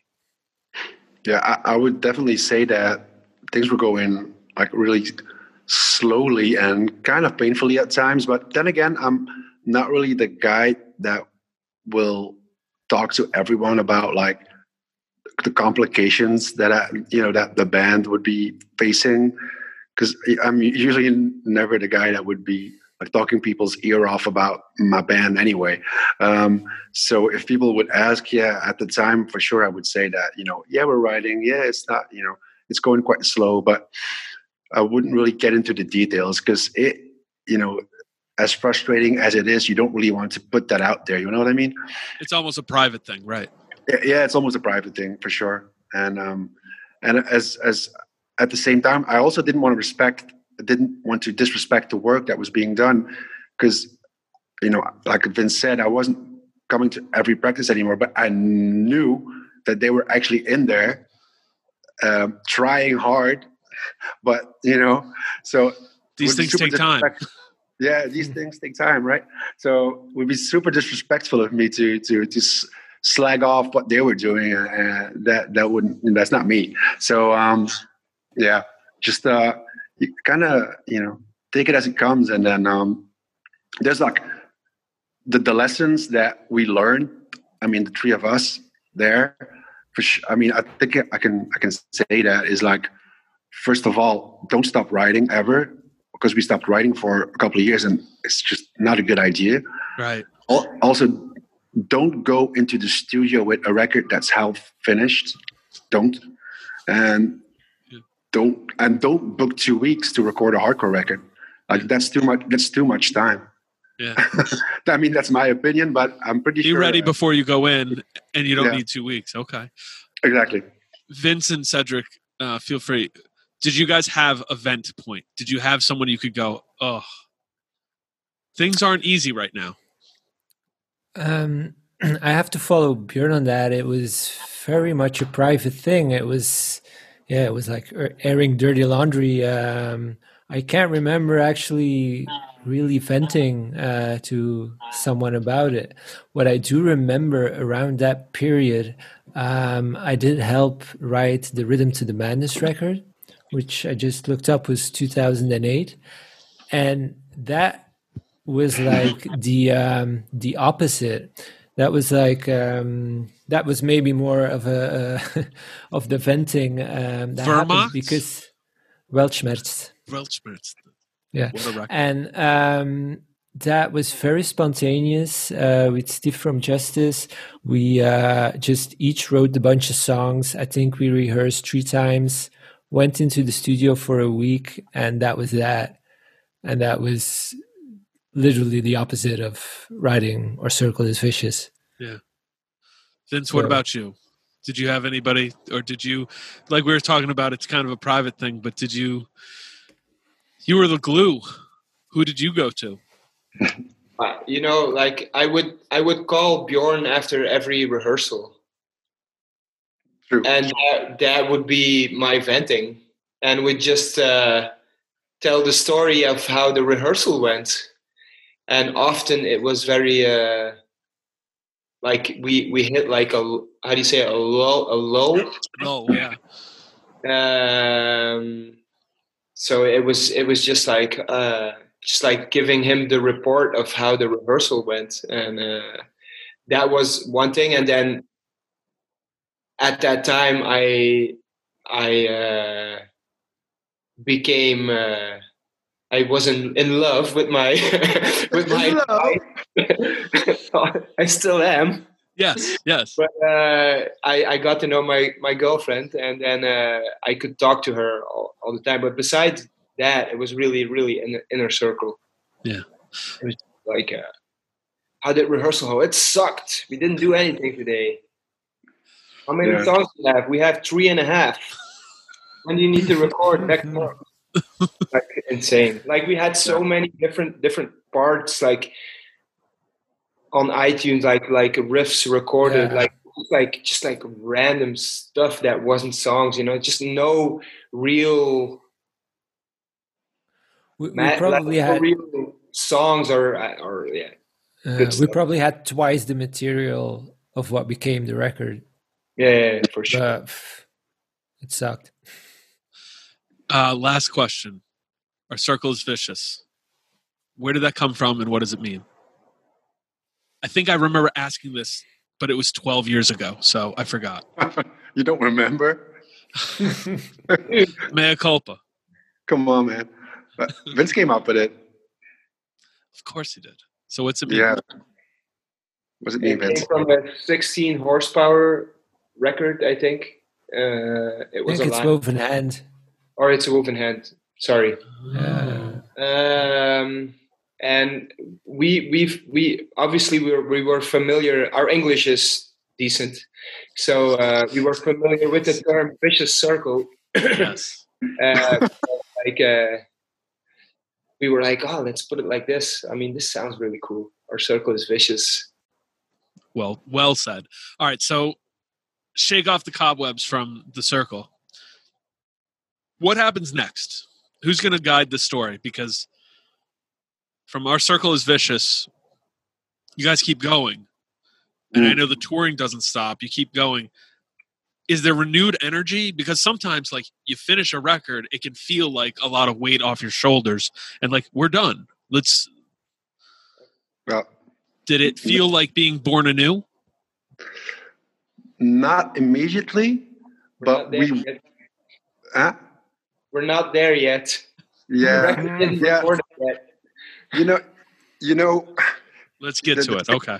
As the saying goes, it gets worse before it gets better. So it's always darkest before it dawn. Exactly. So right after recording that record, we had a tour plan, a US tour with Converge and Colosseum, Ceremony, cool package. But at the recording process being as frustrating as it was, plus not having played live for a while, we weren't really at our best, even though the package was great and we had a good enough time, but still it wasn't the best. So when we got home from that trip to the recording and the touring trip, when we got back, we kind of knew that things had to change, and so we ended up parting ways with JP at that point. Pretty soon after coming back, and so the three of us were determined to keep going because we had this record recorded. We really wanted to get out there again and do more touring, because despite everything that was said before, we were still quite happy with what came out, and we ended up calling our friend Daan from Holland, who used to play Injustice and Rhythm to the Madness as well, because we had a summer tour booked with Have Heart in Europe and a bunch of shows right before and right after. So he filled in on drums. He decided not to stay in the band, but that was cool because he actually said that before he kind of joined. He said, "I'll try and I'll see." So that was a couple of months, maybe 3-4 months that he was in the band. Then we knew the record was coming out at the end of the year. We had a US and a European tour planned. We were all excited to do it. We just needed to find the right drummer, and that's when we got in touch with Wim, who was the last Rise and Fall drummer, and he joined the band. The funny thing is, we knew Wim from playing shows with his old band.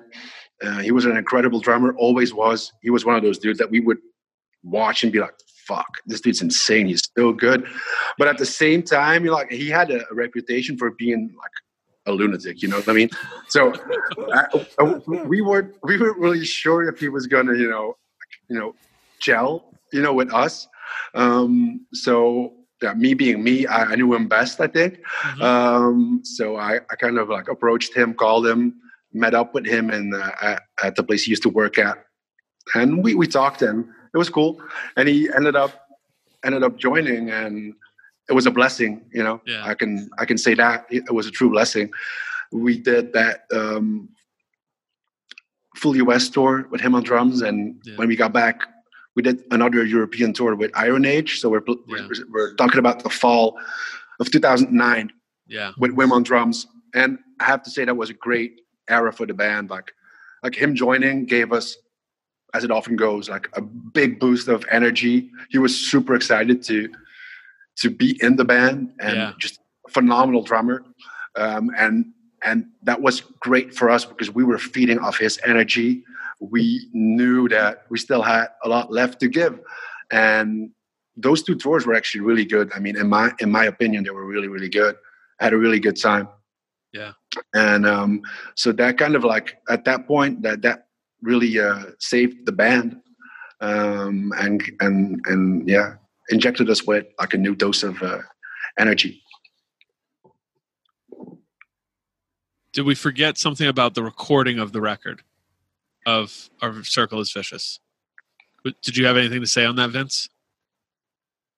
It was just we went there with a half or a 75% finished record, and the recording process was just like not a fun experience. I mean, even though this is one of the things we were doing, like, because Into Oblivion was recorded in Belgium and then mixed by Kurt, we were like, oh, we're gonna record this record with Kurt, something which as a band and as on a personal level we were looking forward to. And then the experience when we were actually doing it wasn't a good time. And I remember walking on the sidewalk somewhere in Salem, walking from Nate's house to the studio, and I mean, this is inner circle, but like JP and Cedric had like a huge falling out, like, which was like the pinnacle of like all the stress that had been mounting up.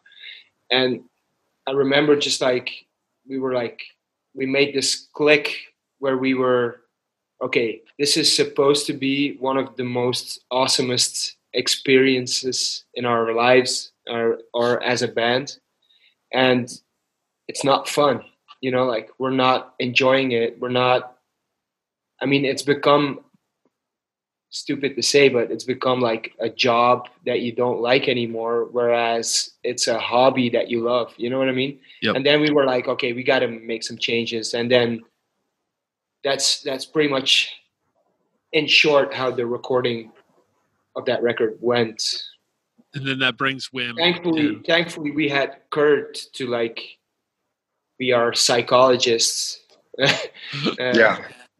During that recording process, just like trying to keep us a little bit together, or like keep things cool between everybody. Cedric, did you feel pressure going into a studio, flying across the Atlantic Ocean and then going to a studio to record this record, and that maybe you didn't feel like it was perfectly ready? It was an absurd experience because we were so, I mean, one part we were so excited to finally go record with Kurt, one of our favorite like producers, engineers, and be really at the heart of where all the stuff is happening that we were influenced by and looking up to. But so there we were when we flew in. I had no idea how the record was going to sound. We had a bunch of songs. We even wrote songs in the studio. I can distinctively remember. So, and then it just went smoothly. We were shouting a lot. It was frustrating. And I was thinking to myself, this should be like one of the coolest things I've ever done in my life. And it's like the worst experience ever. And that was a total bummer. It feels like that's the close of that chapter of Rise and Fall, basically. And then Wim comes in. It's a breath of fresh air. This is like Rise and Fall, sort of, I don't know, 2.0, maybe 3.0, but really 2.0. I think it's kind of, this is the new wave.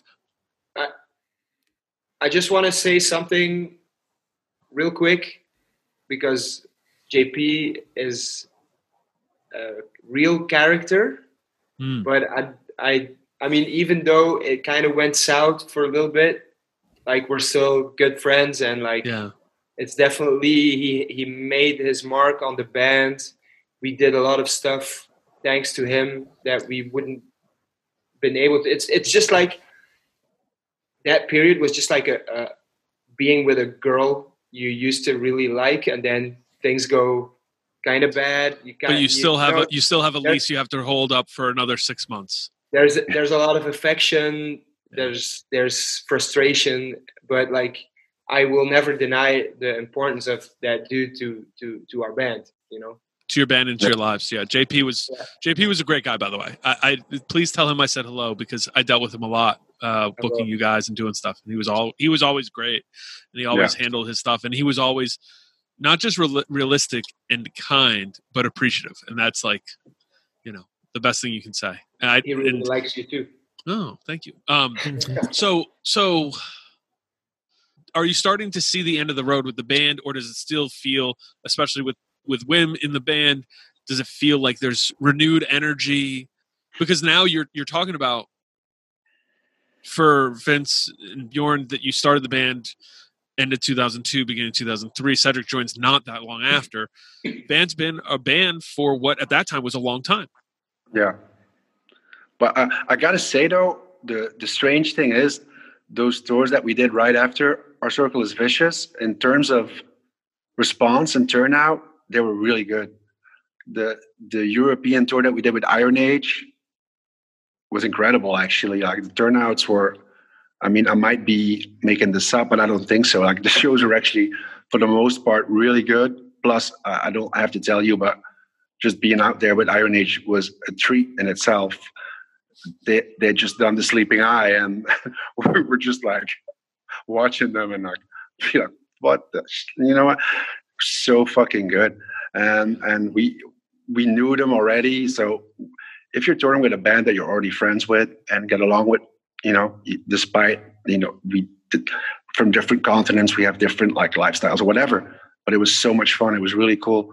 Going into 2010, one of the first tours we did in 2010 was a European tour with Trapped Under Ice, which, like another band that we became friends with, which may seem weird to a lot of people because stylistically it's a very different ball game, you know what I mean? But like being hardcore fans, you know, we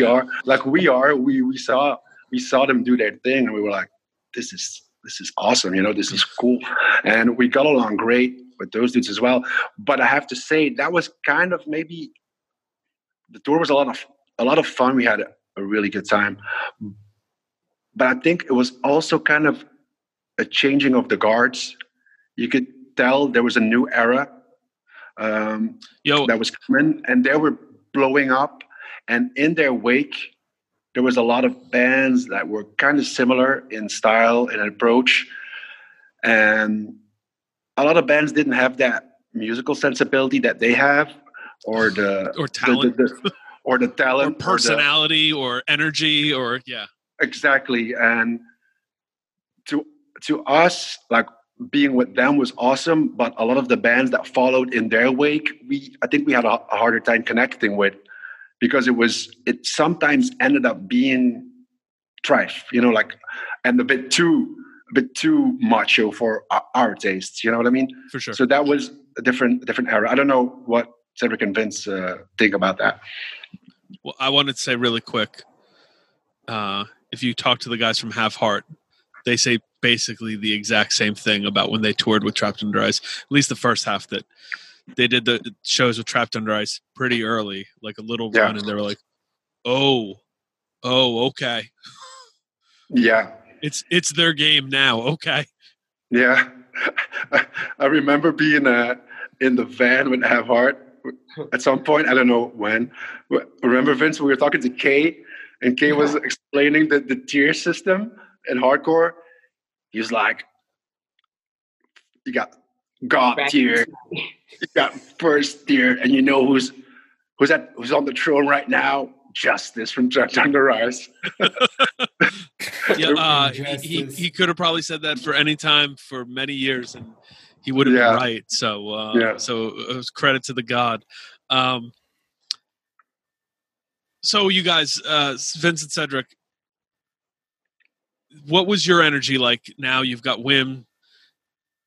Does it feel fresh? Are you excited? Is things moving? And then also, where are you at personally? Like, because you've now just spent however many years essentially just dedicated to Rise and Fall. Yeah, I think it definitely renewed energy. And I think one of the most important things was also we put things in perspective. We stopped taking it as serious as we did before, which put a lot of pressure on everything in the whole leading up to our Circle is Vicious. So that felt we felt very relieved by that. And then with Wim drumming, who is, I mean, he's a great drummer, but he's also a character. And it was fun times again, you know.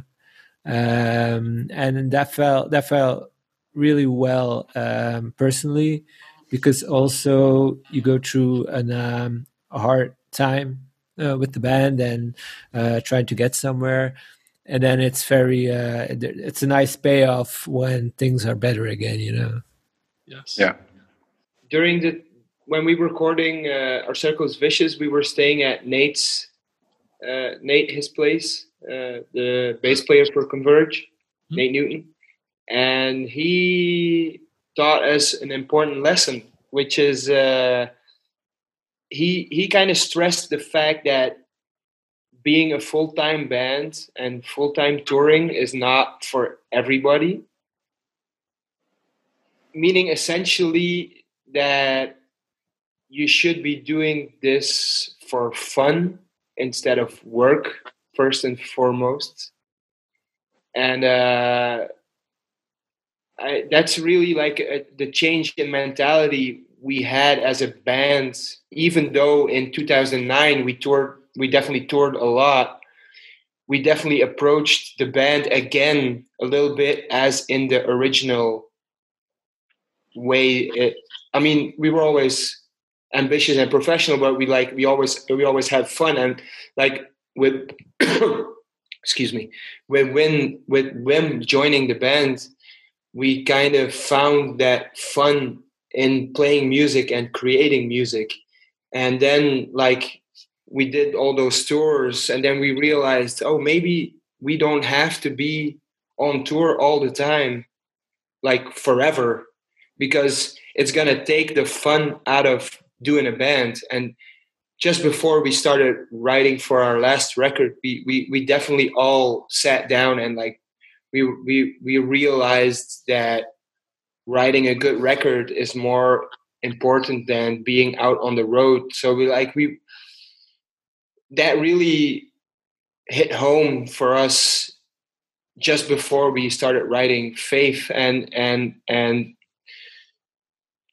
you can really just hear it that we found ourselves again, found fun in rehearsing, found fun in writing, and then we were just a totally different band on a personal level. Also, like we were so relaxed.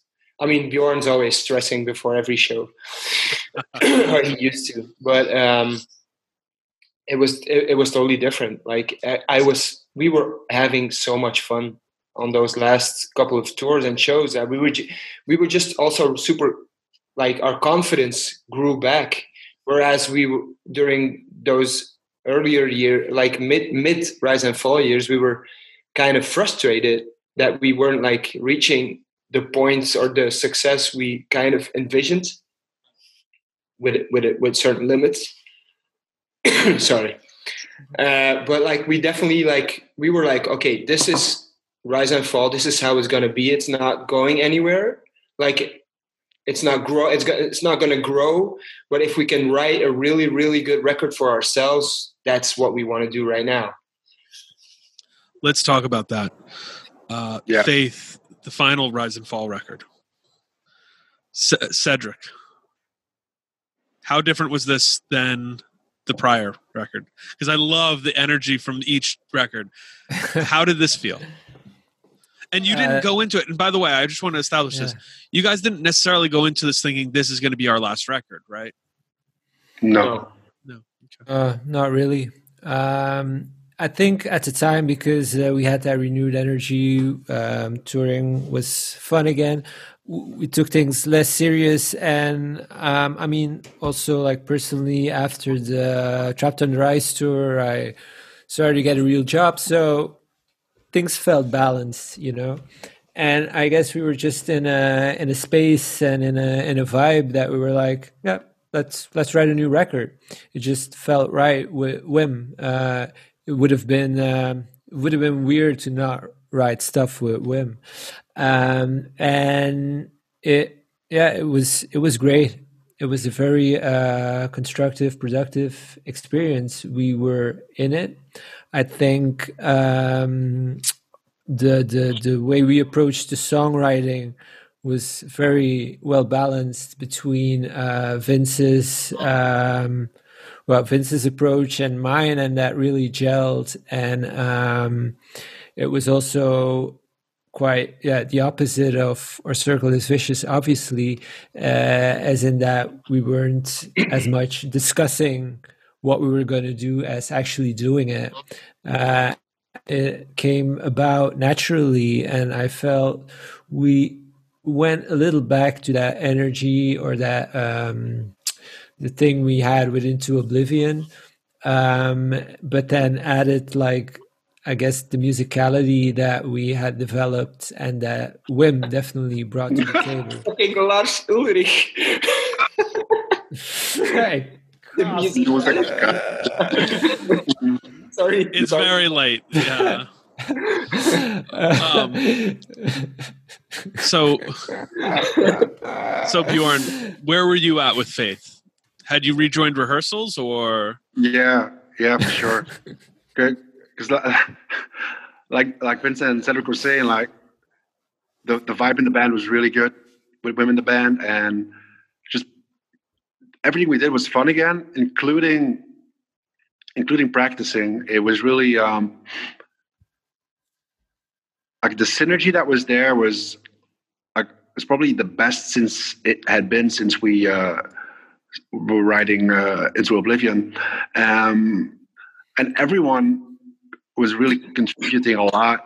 And the cool thing was that we could, there was a lot of ideas going around, and we could be straight. And obviously there's more experience, and we're older at this point. We're all 30, or close to 30. So there's a different way of doing things and discussing things. You're definitely more mature. And so you could I could tell Wim that his idea was ridiculous, and we would just be laughing, you know what I mean? And the same goes for everyone else that was involved. And I think at this point also, because I got to say, obviously I'm a singer, I'm not a musician. So at this point, I started realizing as well that there was a lot of talent in our band, because Vince is someone that understands how a song works. He knows what a song needs. He knows how to put like dynamics in that song. And Cedric, on the other hand, is like, he feeds off inspiration that comes and goes. But at that point in time, there was a lot of inspiration coming. So the combination of all of his ideas that were often out of the box, but with so much energy and precision in his playing, and Vince's vision of what the songs and the records needed, and then Wim brought this energy and this, next level drumming to the band. I was like, shit, I gotta step it up too. These dudes are really good. To hell. So I was always there at every practice, and I was actually also trying to contribute while we were writing and helping out, like editing the songs or even like humming some bullshit riff, you know what I mean? But just like being part of that whole process was really, really cool. And I think everybody in the band feels the same way. I would say that the end result is the result of 4 people like working as equals and really putting everything they had once again into the record and into the band. I'm super happy with it still. Vince. Yes. Tell me about Faith. It's our best record. Oh, do you guys feel that too? Yeah, word. Definitely. Oh, it's the thing is with like there's an evolution in Rise and Fall records, whereas people consider Into Oblivion our classic like record. You did air quotes, folks. Yeah, air quotes. But in our opinion, Faith is our best record. It has the best flow. It has the best songs. It has the best playing by everybody, like singing by Bjorn. It sounds the best. It's for us. It's our main record, and this brings us to the reason why we quit. Actually, is that we felt this let's say the journey of Rise and Fall, and with the release of Faith, we kind of felt that we didn't bring not everybody who was in the band into the band kind of followed us on our trip. You know what I mean? Like, sure, people didn't evolve in the same way we evolved as a band. I mean, some people liked Into Oblivion because it was a hard and record, and it was a really like heavy record with mosh parts or whatever, like to sound cheesy or whatever. But and then like Faith or Circle is Vicious is like the more experimental record, and then like Faith is the record where like we've perfected kind of the vision of what this band should be, and we didn't really feel that a lot of people related to what our band had become, and we could also feel it during live shows, where first of all we saw the attendance levels were like dropping. Like we saw less people at shows, which is kind of normal for a band that's running longer. But at the same time, we were kind of we were pretty disappointed in the fact that that it really didn't click. Like, people didn't see our band the way we saw our band. And one of the things that we always agreed on, that we would rather quit than become an irrelevant band, and we were dreading to like drag our band out too long. And like we released Faith in March 2012, and by the end of 2012 we decided to not play anymore. So it was pretty fast after releasing that record, which Deathwish probably didn't like at all. But regardless of that, like we saw that, yeah, that people weren't really following our band anymore, and it was pretty disappointing, but not in a pathetic way. Like we were grown-ups at that point, and we had our lives going on. I had my first kid on the way. Like we were done with it, but we can look back on it super happy and fulfilled. You know what I mean? Healthy, right? Sure. Yeah. Jordan. Yeah, I agree for the most part. I think it's also important to stress that at this point, we were a band for 10 years. All of the bands we came up with locally were gone. They were done. So Death Stop, they had a short run. It was great, but it was short. Justice was done. True Colors was done. Restitute was done. So most of our contemporaries were already done at this point. Our generation of the generation that grew up going to shows and was like really into Rise and Fall when we did Into Oblivion, most of those kids were gone too. That's how hardcore works as well. And I probably think that what we were doing when we were doing Fate, I understand why that record would not connect with a 21-year-old kid. I totally understand.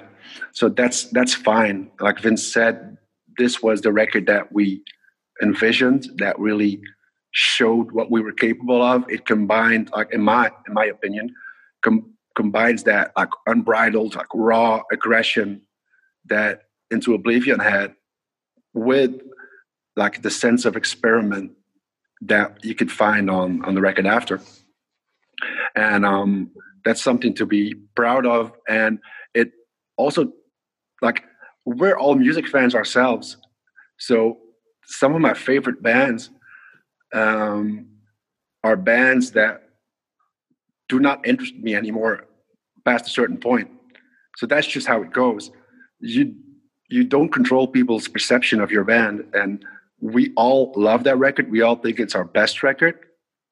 But it's totally fine if people disagree, because it's once you put that record out there, it's not yours anymore. It's everyone's, and they don't have to like it. Like, we're super proud of it.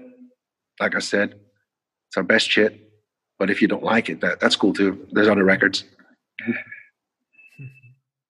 So, what was the moment? Who said it first? Who felt it first? Who said it first? Who said, "Hey, I think this is done"? It's like breaking up with a girlfriend, right? It's really rough. Yeah, I mean, it's been there. Yeah. Who said it first? Cedric, do you remember? I would say Vince, but yeah. Vince, did you say it first? Did you pull the cord? I'll set the stage. Let the ambition begin. Yeah. Oh yeah. We'd been practicing and we were getting fries afterwards because we're Belgian, so it's in our DNA. So I think all four of us were actually getting fries. Wim was there as well, and we were discussing the band, and then Vince. I think Vince actually came up with it. I think so. He can take it from here. So then Vince was bit by a spider. Okay. So after all these years of keeping it together, I was like, all right, guys, what do you think? You want to make these shows we have coming up in 2 weeks our last shows? And I think I just said it like that, and everybody said, okay. And that was it. It was decided in a matter of 2 minutes, I think. Really? No. Well, I like what you said, Bob. It's like it brings to mind a beautiful lyric by Walter. to be without the glue that keeps us glued together. And when Vince said that, I immediately said, yes, let's not play any more shows after these shows. I think Cedric was also like of the same idea. I do remember Wim was not of the same idea, but that's logical because he was just getting started. So I think he honestly, I think he felt like doing more, and I totally understand. But I met Wim during Oathbreaker tour. Yeah. And everyone in Oathbreaker was like, Wim was in Rise and Fall. I can't tell you the joy of it for them and for him. So yeah, good job breaking poor Wim's heart on that, guys. But he did well for himself afterwards. I think That's he cool. did okay. Yeah, I think he's doing all right. Yeah. But I think the three of us here, we kind of felt that at least it was time for a long break. And then afterwards, like, I didn't ever feel that urge again, you know, and we're still great friends and everyone's still doing music and making great music too. But like, it's not like, oh man, like, nah, you know. Sure. And as when you take a break like that, the more like time that passes, the less you think about it too. So yeah. Yeah, I think at the time it felt like it made total sense to stop playing, both like in terms of the band, but also I think personally or for me. And also like creatively or like in terms of music, it was a good run. Like we made that record and we really love it. It was great, and I felt time to try new stuff, and because. Obviously we could keep doing, and then that became a sort of a routine. We could still try to make music, but I also felt for my own personal musical development, I had to try new experiences or put new challenges in front of me. So I was like, okay, sure. That was it.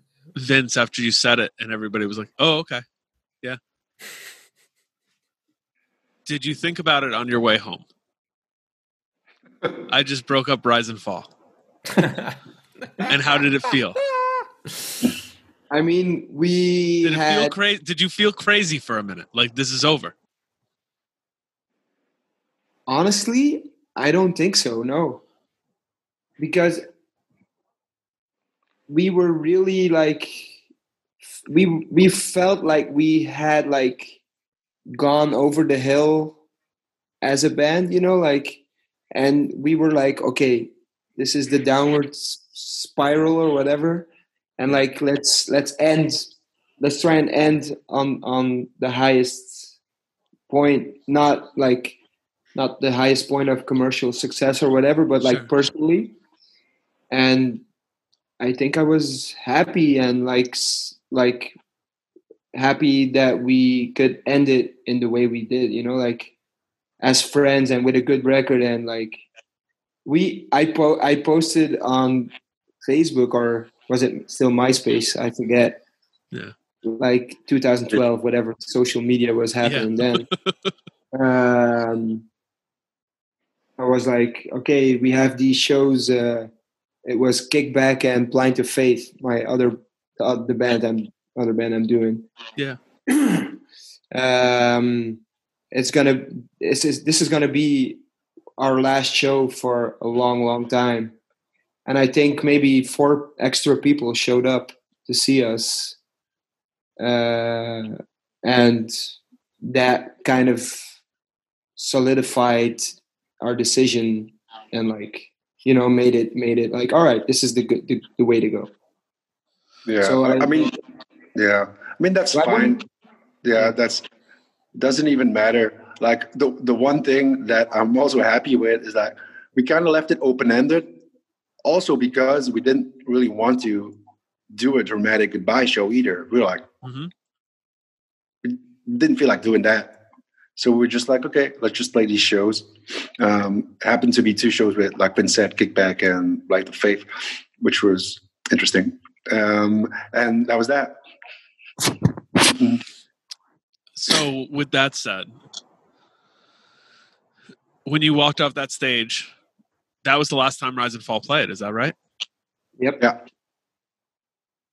Do you think you'll ever play again?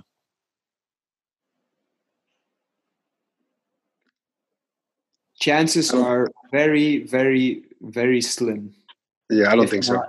Yeah. True or false? You turned down playing the Have Heart reunions. True. That was actually the closest we ever got to playing again, because it was Have Heart and they were like really hell bent, I guess, on having us, which made all of us like reconsider, because we love those dudes and we knew it could be like really cool being from the same, generation of bands and being friends and what have you, but still we didn't do it. So we'll probably never get as close again. I appreciate you guys not playing because you saved me the airfare. Where can we find you guys now? What musical projects have you done and been doing? Vince, why don't you start us off? Well, I have the only serious thing that's worth talking about at the moment is the Blind of Faith band, which I have been doing since 2008, which was pretty much the same time Cedric did Rhythm to the Madness. During the recording of or writing of Our Circle is Vicious, just like Cedric, I had all these ideas that I wanted to put into music or like into songs. So I started doing that as a project with my man Rob Nobbe, legendary Dutch guy, and Stain, who sang on Into Oblivion, the guest part. And we've been doing that since 2008. We got Cedric on board to play some sick leads and add more power to the live experience. Yeah. And we actually did a new record this year called Unstoppable War. And you can get it. Hear it, places online. Listen to it on Spotify. I really, really think it's a good record. It's great. Cedric, what have you been doing musically?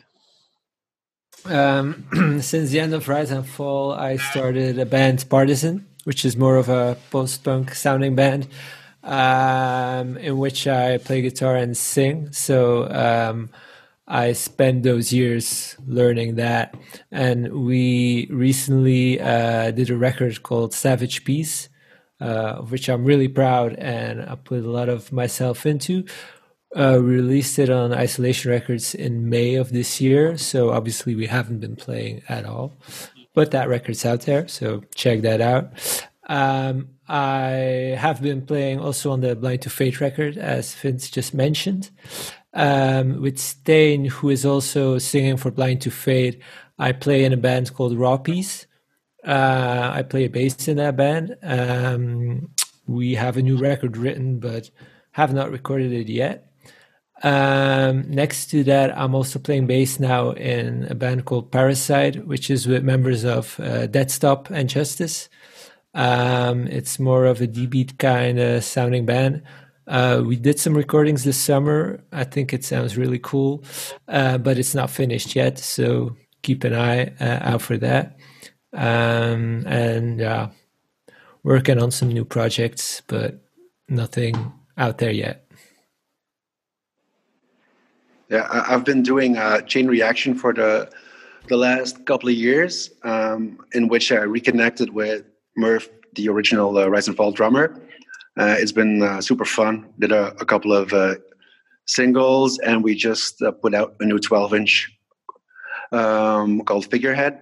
Actually, I got the vinyl today and sick, super excited about it. It came out on Control in Europe and Atomic Action in the States. Yeah, that's that. So we all put out a new record this year with our respective bands, which is cool. All right, guys, I'm going to close it on this. Thank you for doing the story of Rise and Fall.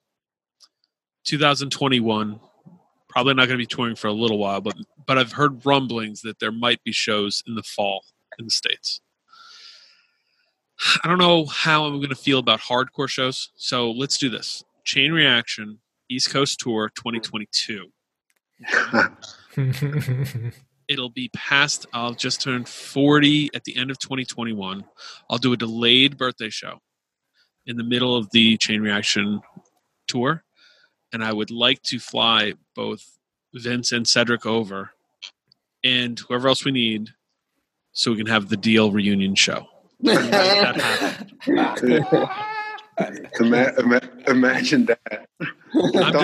We don't have to do a hard confirm yes, but just give me a soft we'll think about it. I'll give you a soft never. All right, thank you guys for doing this. Thank you. Thank you, Bob. Yeah, thank you so much for having us and taking the time to hear us out. And also thanks so much for always being there for us in the past.